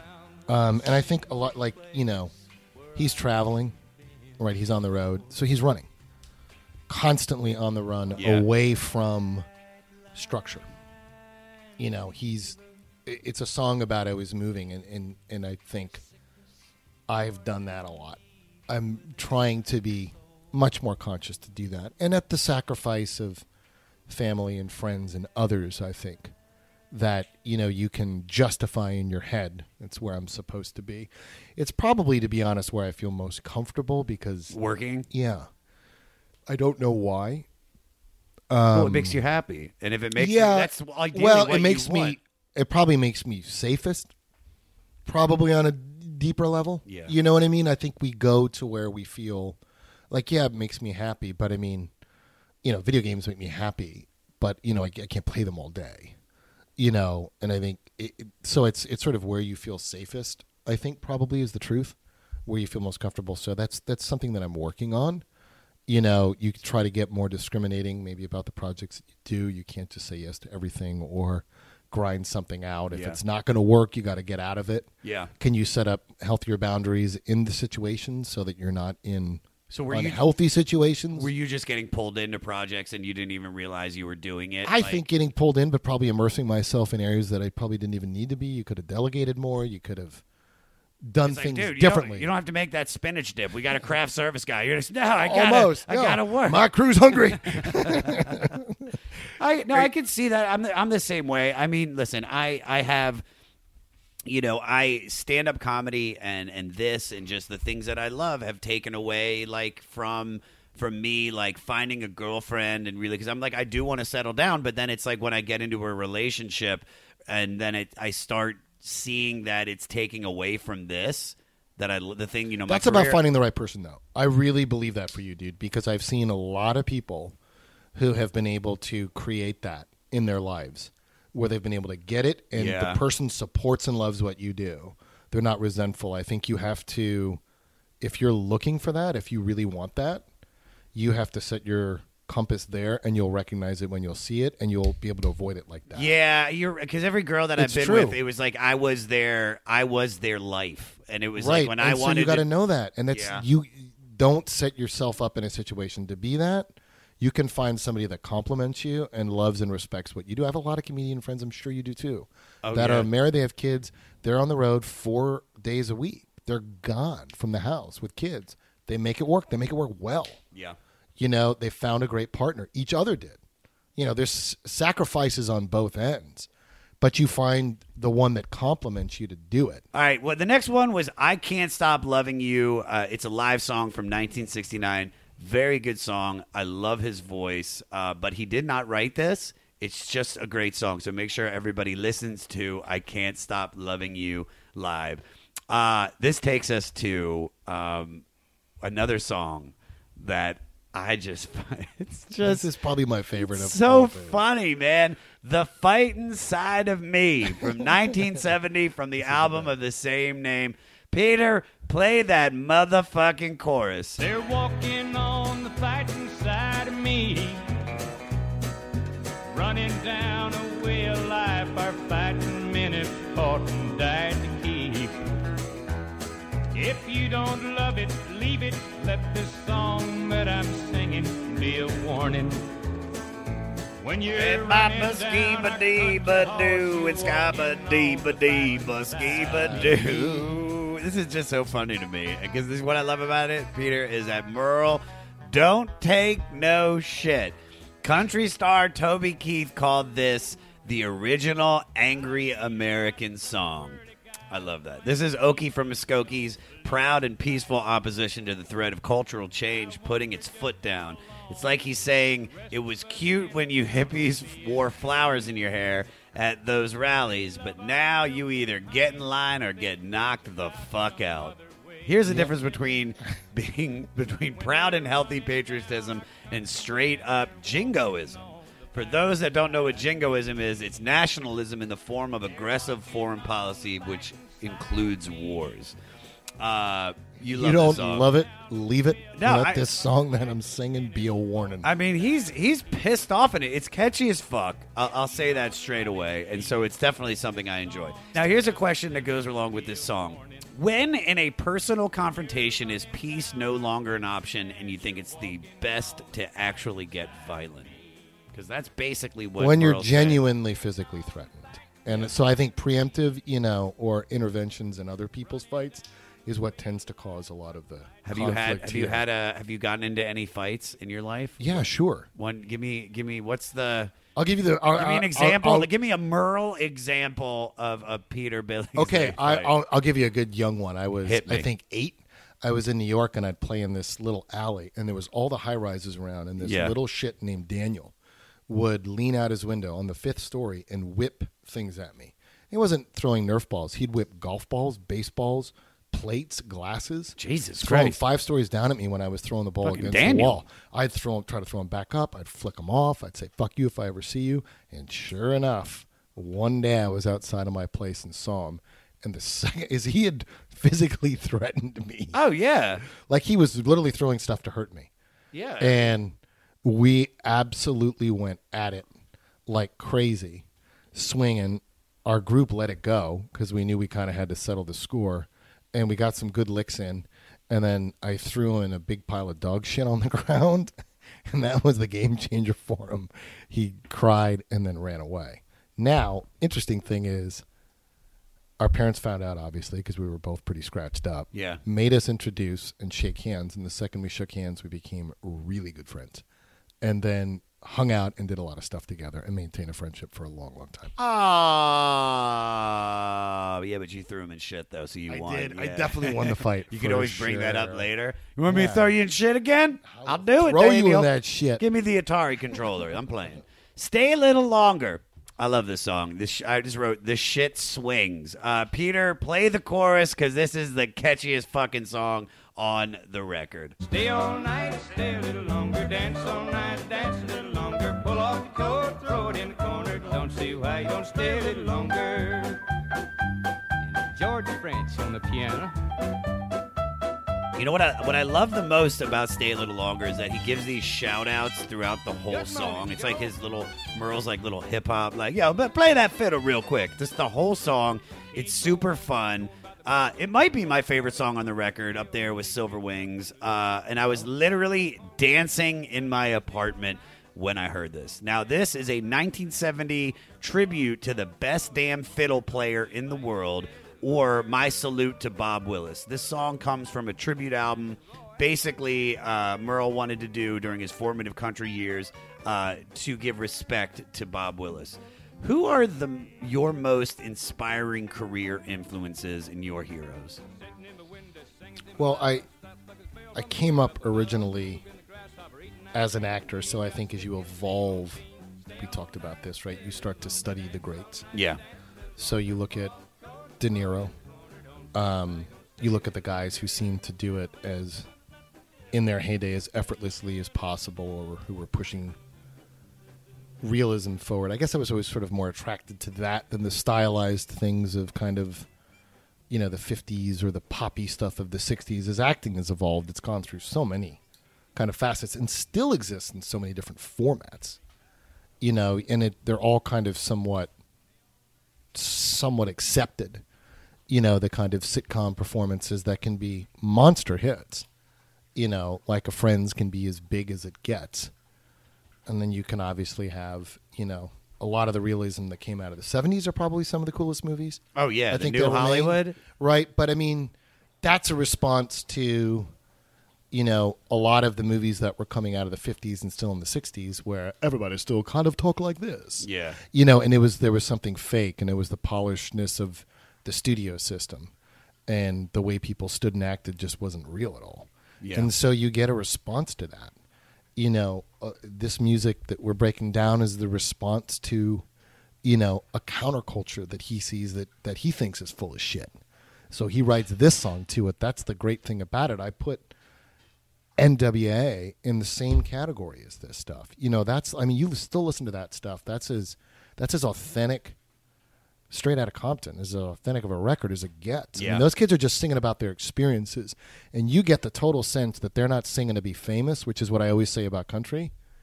They're just singing to be heard. Right? They just want their story told. Sure. They want someone to listen to what they have to say. And I'm sure that way exceeded any of their expectations or dreams. They were sick of getting pushed around and how they felt they were being treated. And they said, we got something to say, and we'll use music as a platform to do it. How much we've regressed. Our biggest stars now get birthed on a karaoke contest called American Idol. Yeah. You don't even have to write your shit, dude. All you do is perform other people's stuff, and we crown them as somehow a great singer and performer. We've got, I think, 2 or 3 covers on here. But on the 100 on the record, they're all there's, Merle. It's like 90 of them are written by Merle. Yeah. It was about having a voice, a point of view, something special, something unique, something to say. And that's been stripped so much out of music. Well, what are some of the lessons that you learned from some of those heroes? Authenticity. One big lesson I think that I try to learn is, this is the worst in movies and in, I think, our business today. What's being made now? Please everybody. The goal is always to get everybody to please. First of all, it's impossible. Yeah. You're going to piss off people. You're going to make things that people don't like. You're better to accept that. You're better to make something specific, of a unique tone and a great point of view. And I think F is for Family is the perfect example of it. It's not for everybody, but it's for a lot of people. And a lot of people enjoy it. And what they like about it is that it's got its own direct point of view, and it's consistently itself. It's not reaching to try to pander or please to things. Think of it, even the comedians you like. The evolution of comedy. The one thing that they were was authentic to who they were, and they weren't trying. In fact, they didn't really give a shit. They were happy to have a microphone, and Pryor was pissing off a lot of people with what he was saying. You're right. But he was 100% had something to say. He wasn't worried about getting people or getting ratings. He was much more interested in trying to remain as authentic as you can against the system. That, I think, gets harder as people chase likes and other forms of approval. So it's something that you ultimately have to do, and I think try to keep the barometer. If I like it, if it makes me laugh, if I'm happy. I remember when we finished it, the first season, which was a lot of work and had taken a few years to get the show up and running. I remember that. Through development and internal and just even the editing, and you're trying to find the tone. But the tone we were trying to find with that show collectively was something that we were really proud of and liked. And Bill was a great North Star for what that voice was, and we were all collaborating to try to make that work. When it was done, I think it was like a week before it dropped, he just said, no matter what happens, whether they like it or they don't like it, I'm really fucking proud of this show. And I said, I feel the same way, man. I can watch this and say I'm really thrilled that I did it, and that's a great place to work from. No, I got it. California Cotton Fields. It's a 1971 song from Someday We'll Look Back. This song is so beautiful. Peter, play the chorus. California cotton fields, where labor camps were filled with worried men with broken dreams. California cotton fields, as close to wealth as Daddy ever came. This song, even though it was written by Dallas Frazier and Earl Montgomery, still seems like it's about Merle. It's also one of the most descriptive and poignant stories of this collection. Here we have the promise of what California offered the struggling Oklahoman and the big lie it turned out to be. So many people come to California, and especially Los Angeles, searching for what they can't find or accomplish in their hometown. We're both transplants, even though we've been here way, way longer than a lot of people. How do you think Los Angeles was going to be, and how did it differ from how it actually was? Well, I spent a lot of time coming out here working as a kid. Yeah. So I was commuting back and forth here. I had apartments at the infamous Oakwood apartment. Barham.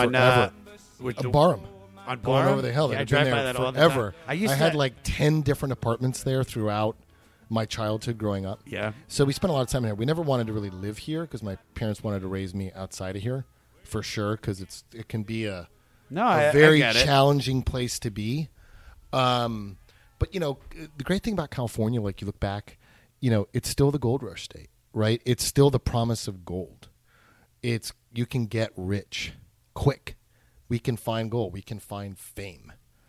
And it doesn't always work out for everybody. And I think most people come here to be famous, not to work.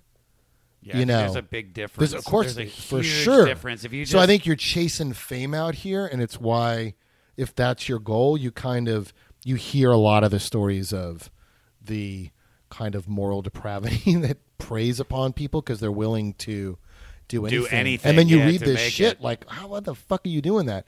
And sometimes you can feel that because there's a desperation, and everybody measures who you are based on what you're doing or your success, not kind of the pride in what you do. So if you just did theater and that was it, local theater, they'd think, you're a fucking loser. So when did you actually move out here then? I moved out when I was 18. 18? Full time.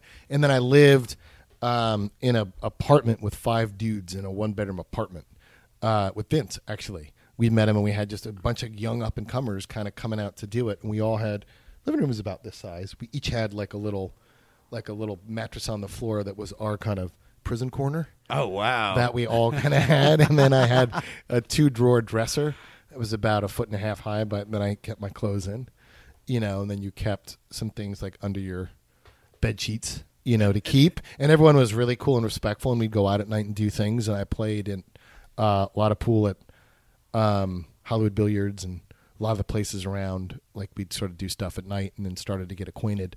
So I kind of knew the town a little bit.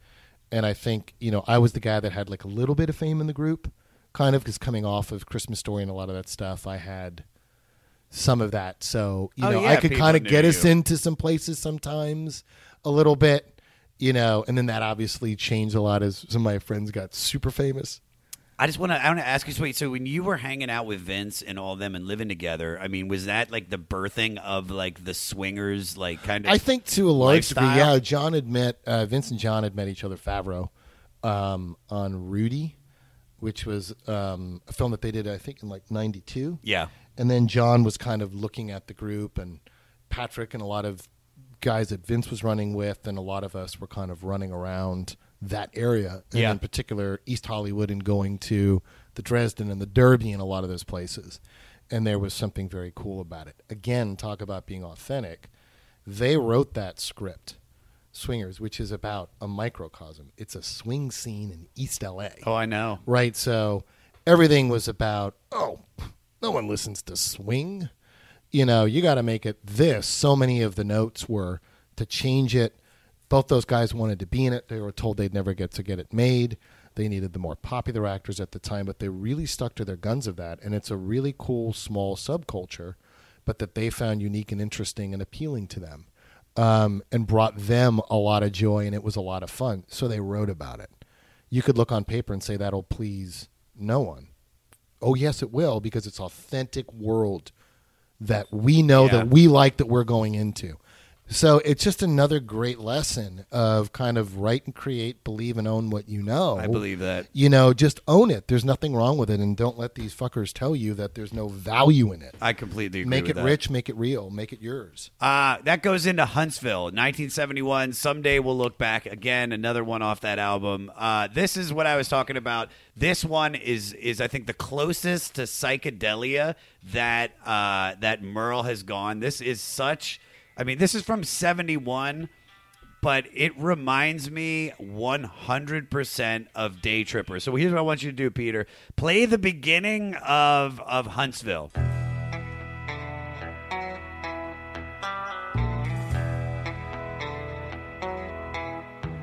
That old white-haired judge in Dallas didn't pay story no mind. And now, Peter, I want you to play the beginning to Day Tripper by the Beatles.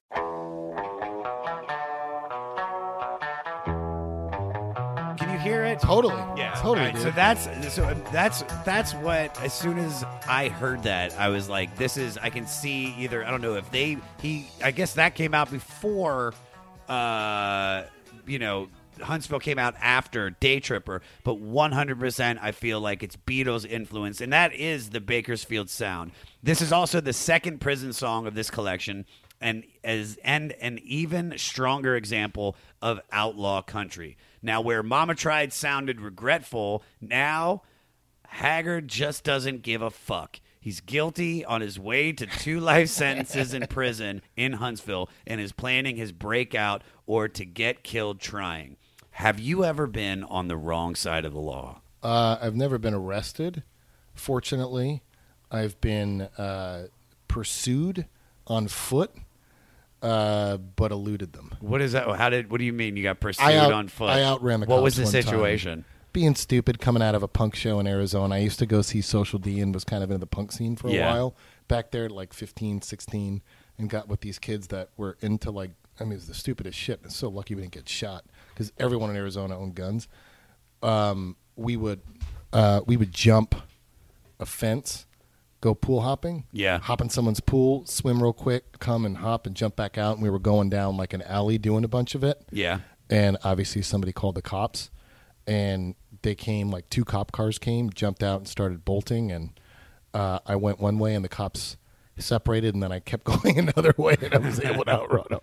Every time we had a high school party, and the cops would show up when we were underage. Oh, every time. We had this belief. It's just, if whatever way our friend Maury runs, go the other way. Because he's really fast? Maury was always going to get caught. Oh, really? He was always going to get caught. So, and everybody that went with Maury always got the ticket. They always got the citation. I got those citations, for being at parties young. But I got one because I followed Maury the first time, and the first time I did it, my friend Johnny then came up to me and goes, dude, you followed Maury. Like, you can't follow him. Like, he's always gotten. He got busted. Just has that. So I love him to death, and I know Maury's probably. He has that tractor beam that just the pulls cops. The cops Well, in. he's slow-ish, I guess, but it was just he always got fucked with. All right, that takes us into Everybody's Had the Blues. It's from 1973 from I Love Dixie Blues. It's a live album. This is a great song. It's like the first verse says it all. Everybody's had the blues sometimes. Everybody knows the tune, and everybody knows the way I'm feeling because everybody's had the blues. He's basically just talking about like the first truth of the Buddhist Four Noble Truths, that suffering, pain, and misery exist in life. I think this song is like REM's Everybody Hurts. It just has this universal platitude. Life will give you the blues, and only consolation is that we all get it. So there are so many examples of how we can all get through it. And this was Merle and the Strangers' 15th number one on the country charts, which is funny because it's such a sad song.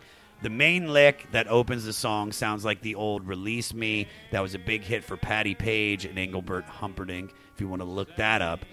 But this is also, like I said, it's a very sad song. So let me ask you this. What are some things you believe about life and existence that won't ever change? What are your truths? Well, I believe in truth. I believe in light and darkness. I don't believe, we get caught up a lot in the gray. Mm-hmm. I think we can all recognize the difference. I think we can feel it. I think a universal truth is, for some reason we don't want to believe it, but history can probably tell us everything we need to know. All we have to do is look back through it. Things don't really change. They don't. Human nature doesn't change. It evolves in different ways, but it doesn't really change. So I don't know why we don't just look back and say, well, we tried this or that. It's failed miserably 100 times, or it's succeeded 100 times. Yeah. So why don't we do the thing that's succeeded 100 times? But for some reason, we want to sell people the things that's failed 100 times and believe this time somehow it's different. I don't believe in the this time it's different. I don't believe that people innately change. I don't believe that life really changes. I think it evolves. So I believe in principles. I don't believe in ideas, if that makes sense. That does make sense, yeah. Everyone's always selling ideas. I got a great idea. This is going to fix everything. It's a fucking idea, dude. It doesn't. Human nature will tell you exactly how that'll play out. Might be good for some, will be terrible for others, terrible for, lots, great for few. Who knows? But I can probably tell you how that will play out by just looking backwards at an example of how it's been tried before. Welcome to us talking about our podcast for a minute. What's the name of that podcast? That's Axe to Grind, and right now you're going to be getting a little taste of it, right down to the shaky microphone and all. And my name's Bob. And my name's Patrick, and usually we're joined by Tom. Tom's the best. Tom has a real grown-up job that requires him to be at work, but we talk about decidedly not so grown-up things like hardcore music and things that people that like hardcore music tend to like. So that could be the latest shows, revisiting classic material, talking about the new classics, all the little dorm room nonsense that you imagine from niche music podcasts that you either love, want to love, or hate. Yeah, imagine all the emotions that you have towards a genre that has impacted your life, and then condense them down to an hour to 2 hours a week.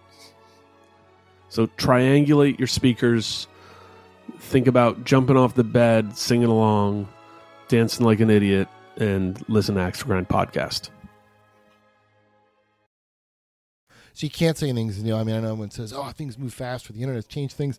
I'm sure people felt that way when the telephone came out. God damn it, this, used to come and knock on a door, now this son of a bitch calls me, before then they used to send a letter, before there were big neighborhoods. Yeah. It's like these things change us, right? So now it's easier, we text.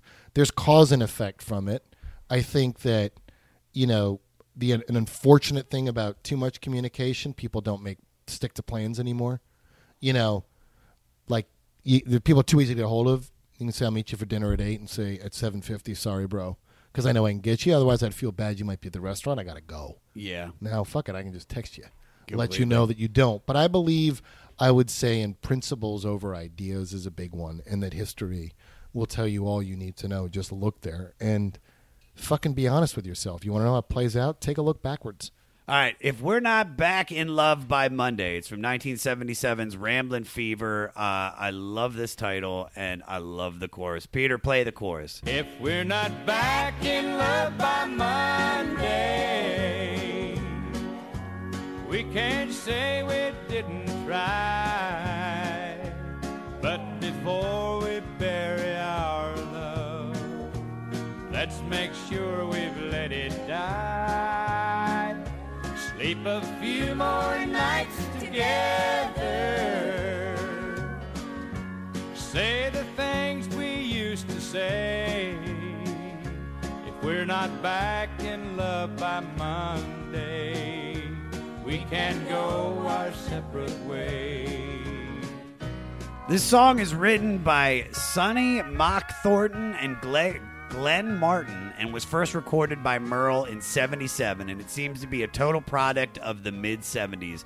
So many couples were finding out that their marriages and personal happiness were not mutually exclusive, and the old idea of staying together no matter what had been outdated. What is your philosophy on exiting a relationship, and how much do you have to trust your inner voice? 100%, probably, or at least 90%. Basically, all we've been talking It's like your about. fucking inner voice, right? Yeah. You have to trust it. My philosophy on exiting a relationship is do it as soon as you know. My results in exiting a relationship have been staying way too long. Yeah.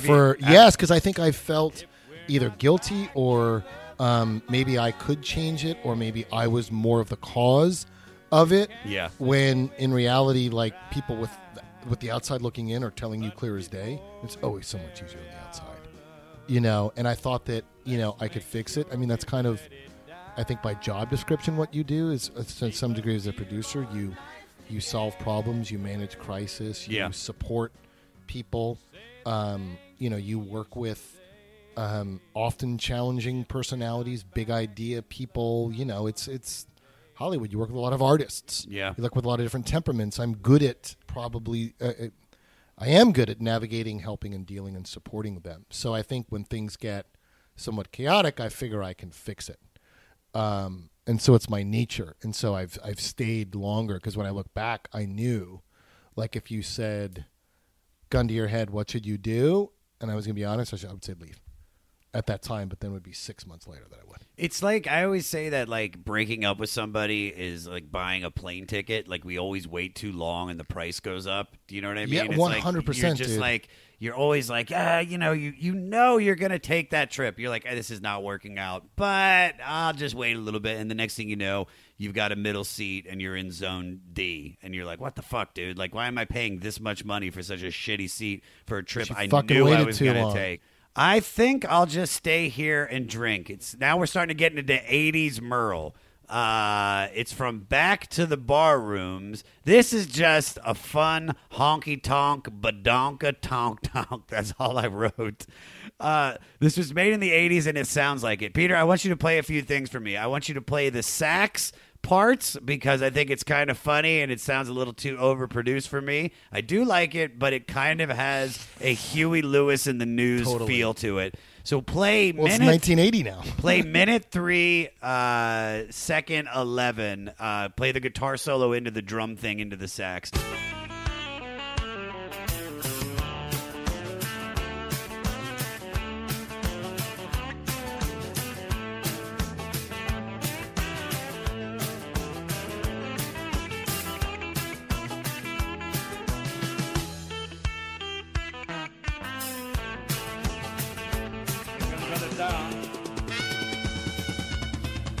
To me, it sounds like the opening to, like, Night Court. It's just out of everything we've been listening to. You probably try to get in touch with the kids a little bit more. Get that nice 80s sound. For sure. Do you have any thoughts on it? Did you write anything? No, but I mean, we started with The Bottle Let Me Down. Yeah. Right, as the first song, and now we're almost at the end. We're in the 80s, and I think I'll just stay here and drink. I think this is where he gets, I mean, in his evolution now, which we've kind of dropped off, this is his reflective, I think, time. We sort of talked about the angry time. We talked about probably a lot of these songs is beginning to get in touch with this stuff. Now, he was also married, I think, 5 times. So he struggled with, I don't want to say struggled, that's his journey. But he had a lot of relationships. Yes. Right. And so I think love and what that meant to him was an evolving journey for him. And so as he's into understanding that we all get the blues, I think now he's into, I'm kind of getting older and not grumpy, but probably a little more set in my ways. And I'm feeling like Hey, I think I'll just sit. I ain't gonna deal with all this shit.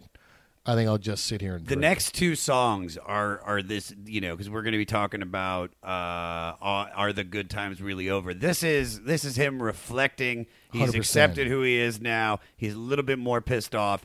But this is another drinking song and it's another broken love song. I often wonder if the woman in these songs were ever just pissed at the narrator's constant drinking at the bar, and that's why they fought about it.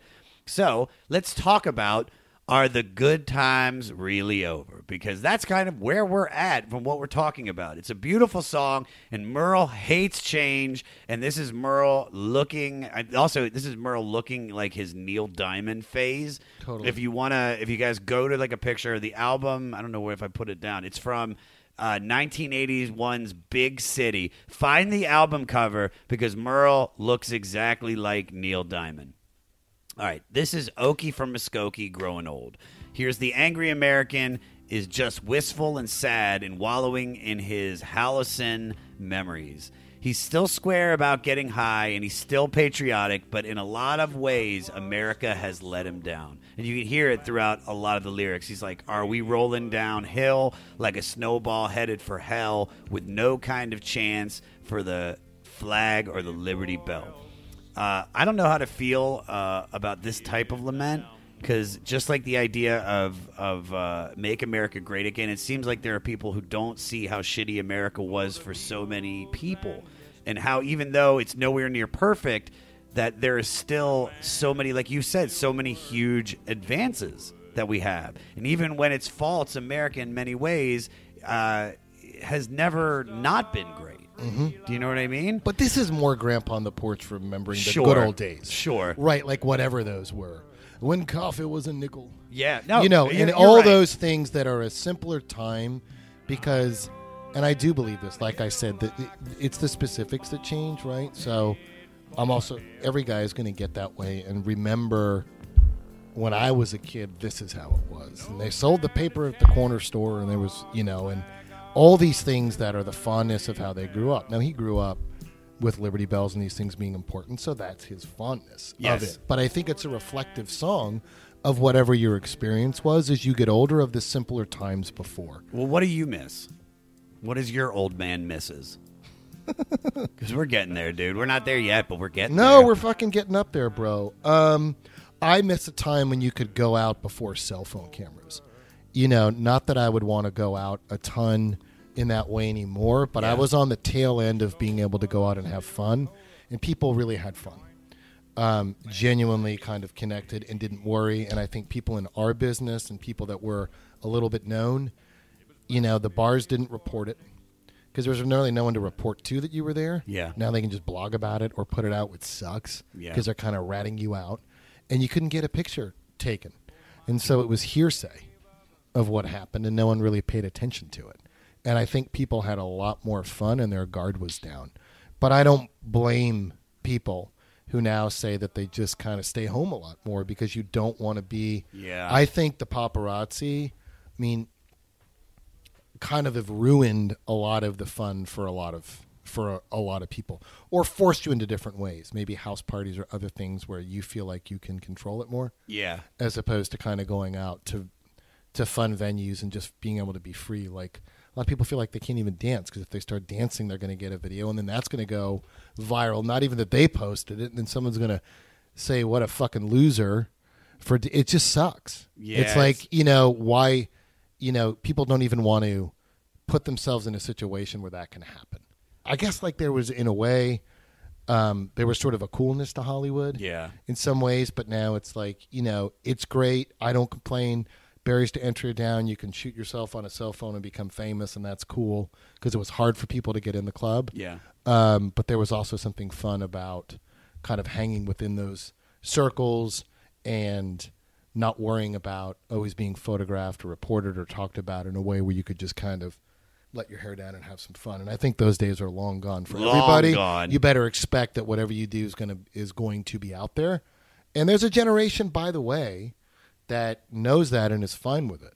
They also don't think content has a value and they should all share it for free. Yeah. It's just how they've come up. So they'll lament the days of YouTube, when something's replaced that and Twitter, and they'll say it was a much simpler time when we just had YouTube and Twitter. Yeah. You know, and they will lament that. We still got one more song, and then we got to do a couple facts. Poncho and Lefty. We were talking about Willie Nelson. We brought him up a bunch. This is his 1983 duet with Willie. And this was written and recorded the song had been written and recorded in 1972 by the incredible Townes Van Zandt. Now, funny thing, when I heard this song, I immediately said, oh my God, they ripped off the song Candle in the Wind. It's got a very Candle in the Wind Elton John feel.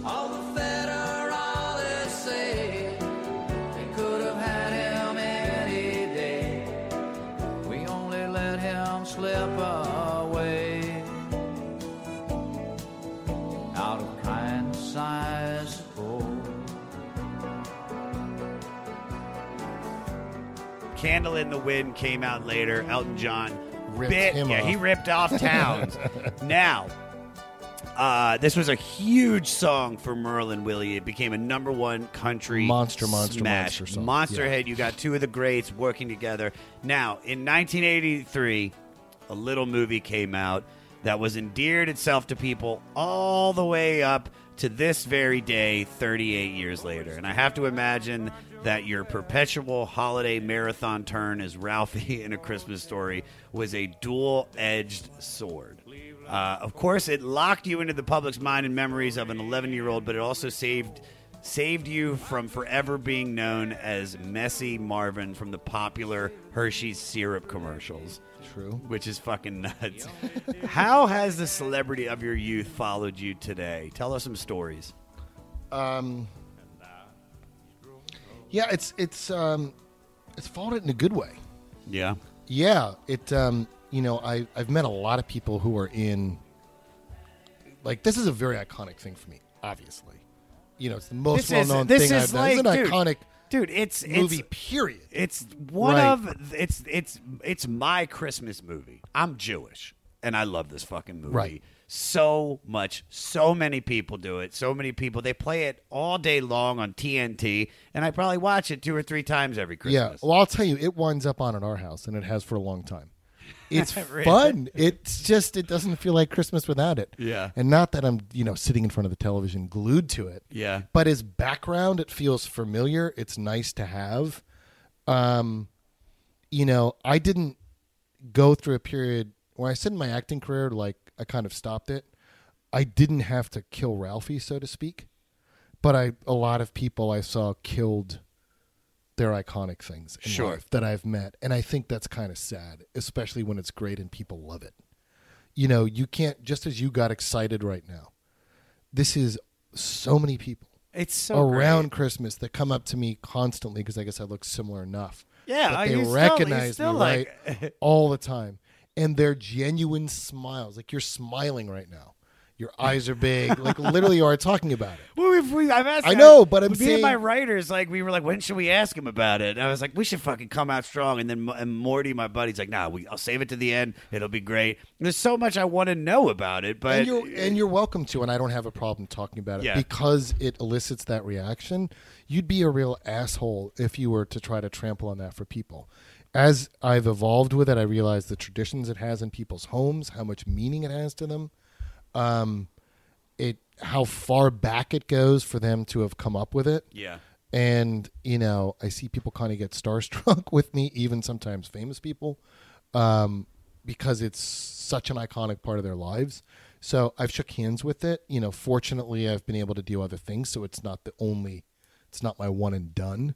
That would have probably been hard. Yeah. I think, you've had such an incredible career. Right. That would have been camera. tough, I think, if nothing else had ever been done, or then you become the autograph circuit guy. Yeah. You can't let it go.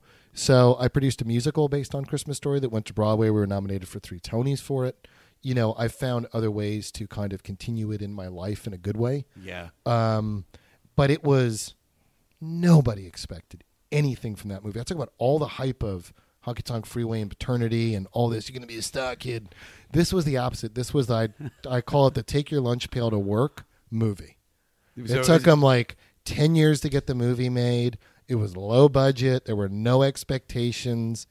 It was a quirky kind of script about a period movie, a kid who wants a BB gun. Like, who's going to go to this thing? Yeah. You know, it wasn't leaping off the page as a concept, but they had worked so hard, Gene Shepard and Bob Clark, the writer and director, at preparing, and what they had built was so special, obviously, and they knew what they were doing with it.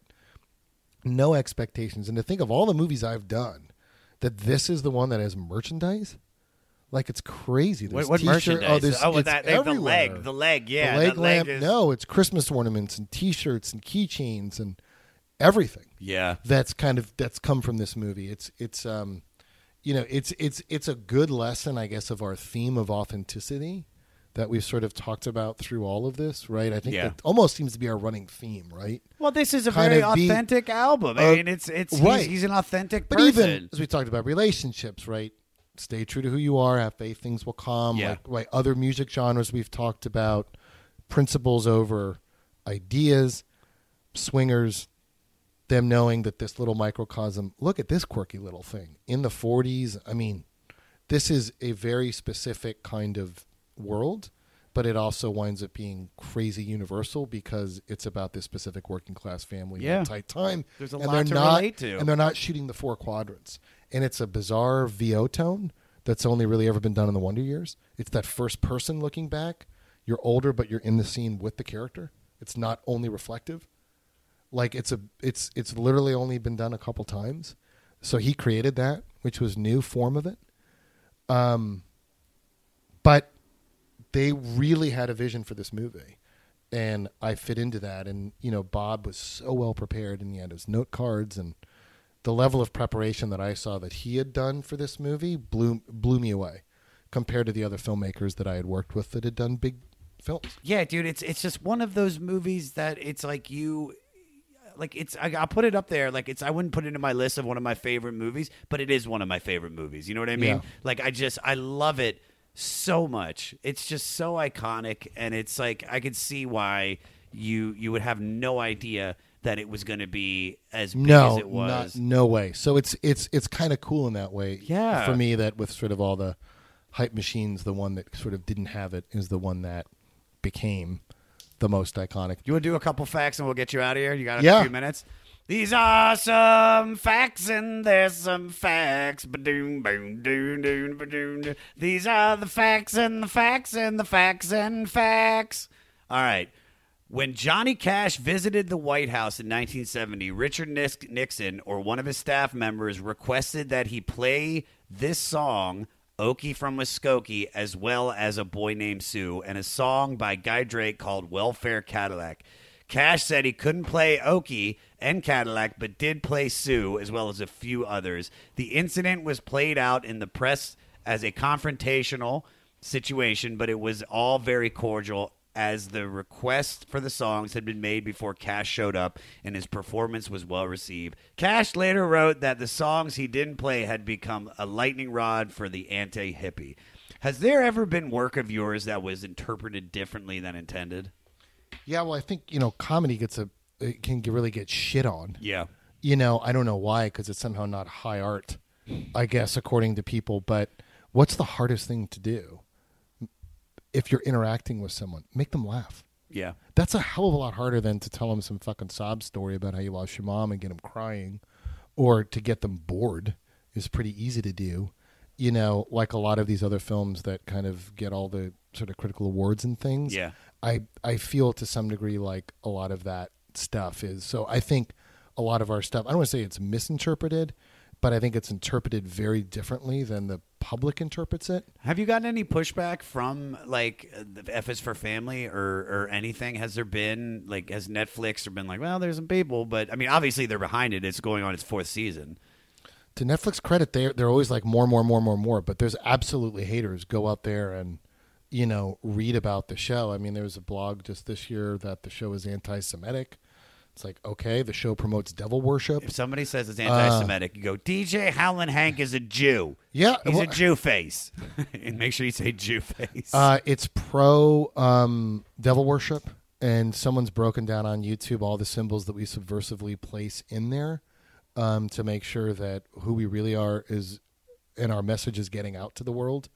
So, yeah, I think people read into things what they want to read into. Yeah. Right? I mean, I think isn't that kind of in social media?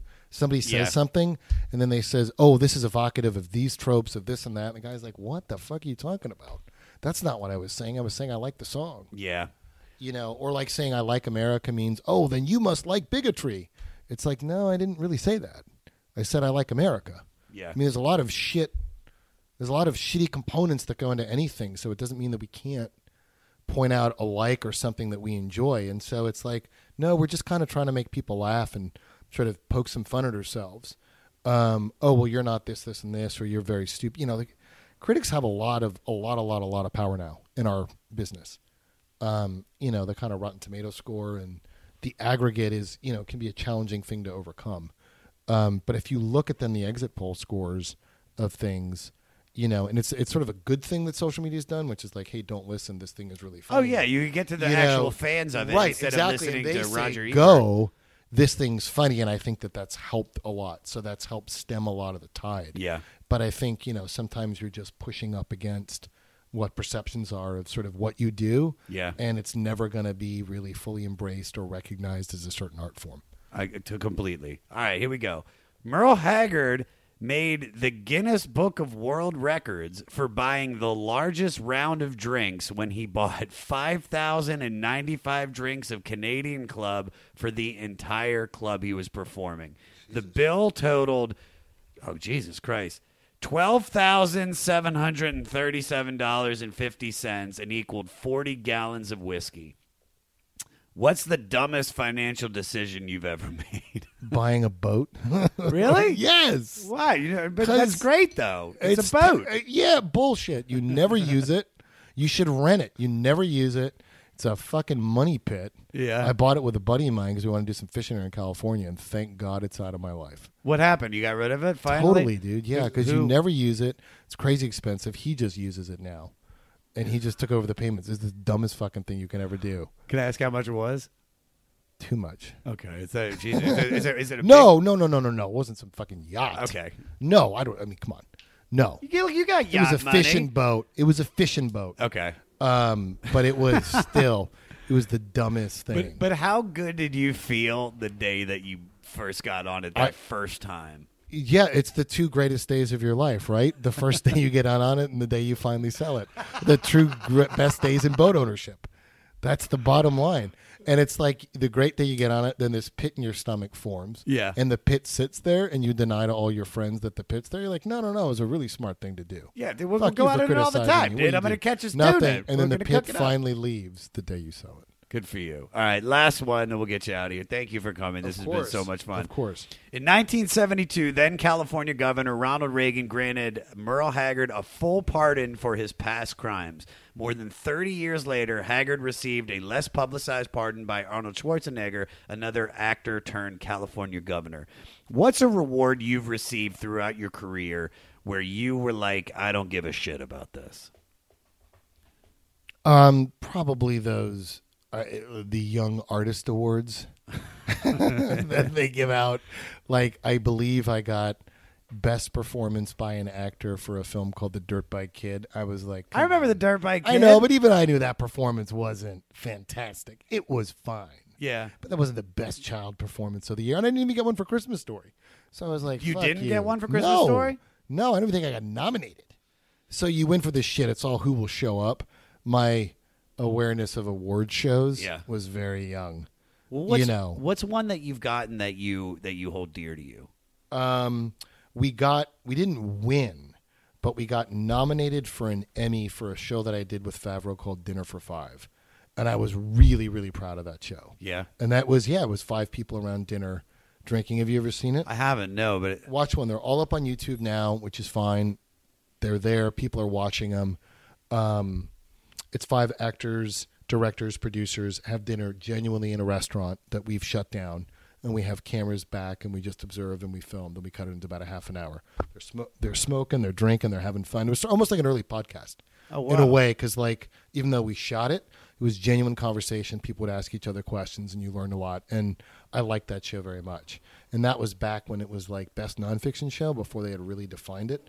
So there was like 400 eligible shows, and we got nominated for an Emmy for it, and I like that. So when they say, what is it, like it's a victory even when you're nominated, which I know is bullshit for most of the people. I kind of felt that way. Not that we didn't want to win, and we went and we were disappointed.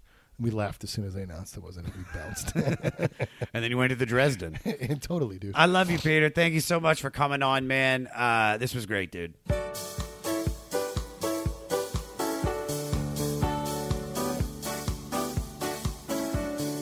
Bam, bam, bam, bam, bam, bam, bam, bam, bam, bam, bow, busky. Ski, bot, doom, dee, da, ba, doo. Peter Billingsley, ladies and gentlemen.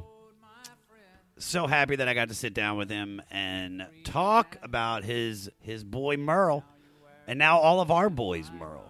Cool thing about Peter, he has no social media, so you have no way of reaching out to him, and he loves that. Probably his life is probably perfect. But what you can do is watch F is for Family on Netflix. I'm on the show. Bill Burr's on the show. Vince Vaughn's on the show. It's incredible, guys. Watch F is for Family on Netflix. Also, check out the opening act, which he produced with Vince Vaughn, directed by our good friend Steve Byrne, starring a bunch of comedians like Bill Burr, Tom Segura, Jimmy O. Yang, and more. It comes out later this year, so be on the lookout. I'll also be posting his mixtape track listing link, and if you haven't been following us, what we're doing, guys, every guest is making you a mixtape so you can get into the musical mind of all of our guests. So do it. Listen to these playlists that they're making for you guys. It's like a mixtape for a friend, and your friend happens to be Peter Billingsley, Bill Burr, fucking Wanda Sykes. They do this. They take time out of their lives because I asked them to do it, so I want you guys to fuck with it.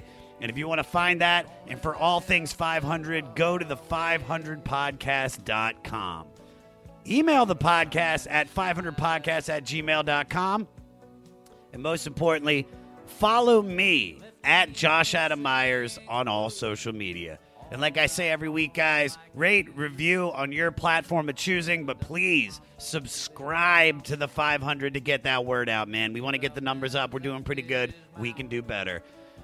Follow DJ Morty Coyle at DJ Morty Coyle on Twitter, and check out him and his daughter singing a lot of songs on their Instagram page at B and Daddy Cartoons, and listen to his podcast, Yid Nation. Also, guys, join the 500 Club. It's our Patreon. We give away merch. We're giving away a bunch of stuff. Live chats with me and a guest we got coming up. Sign up for the club, and you get full, uncut episodes, interview extras, all a day early on Record Store Tuesday. So, join the movement, the 500 Club. Do it, and you can find it at the500podcast.com/club for all details on Patreon membership and options to support the 500. Now, we just listened to Merle Haggard. Now here is an artist that is directly influenced by the album. From Nashville, Tennessee, here's singer-songwriter Mick Fury with the song Front Porch of America, which also happens to be the name of a web series Mick is producing, which follows him as he tours across the country, interviewing people from the left, from the right, and the center to talk about why our nation is so divided and hopefully bring people together with the help of this big-hearted American ballads. And you can find the series and more of his music at his website, MickFury.com. Good luck, Mick, because I don't think any big-hearted Americana ballads are going to be like what brings pro-life and pro-choice people together, bro. It's just not going to happen. But the song's dope. If you guys are in a band and were directly influenced by one of these albums or artists, you want your music featured on the 500, send your song to 500podcast@gmail.com. And make sure you put the album and the artist that influenced you in the subject line. I want to play your music. Send me your music. We'll play it at the end of the episode. Next week is Notorious B.I.G. week with his 1997 classic, Life After Death. So y'all got some homework to do. Thanks for tuning in, Fleece Army. Stay fleecy. We've been that shining light, Most times we get it right. You know I still believe in you. Yes, I do.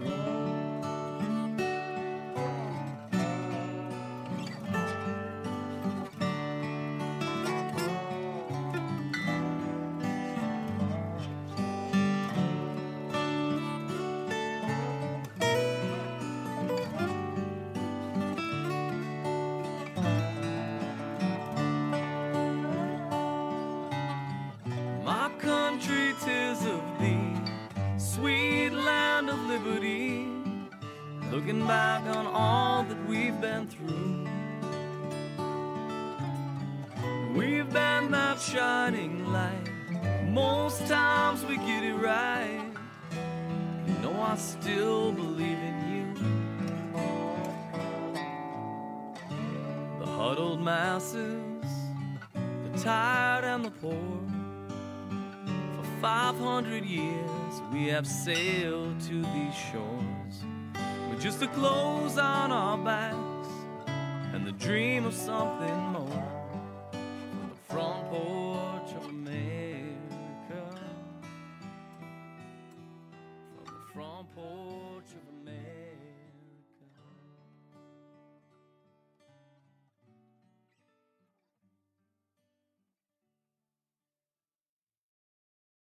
Judy was boring. Hello. Then Judy discovered ChumbaCasino.com. It's my little escape. Now Judy's the life of the party. Oh, baby, mama's bringing home the bacon. Whoa, take it easy, Judy. The Chumba life is for everybody. So go to ChumbaCasino.com and play over 100 casino-style games. Join today and play for free for your chance to redeem some serious prizes. ChumbaCasino.com. No purchase necessary. Void where prohibited by law. 18 plus terms and conditions apply. See website for details. Hey, what's up? My name's Lurk, and I'm the host of Lamb Goat's Van Flip podcast. Every week, I have in-depth conversations with bands from all over the scene, big and small. We also like to keep our finger on the pulse and showcase up-and-coming bands on the show as well. So come check out Lamb Goat's Van Flip podcast. Next Chapter Podcasts.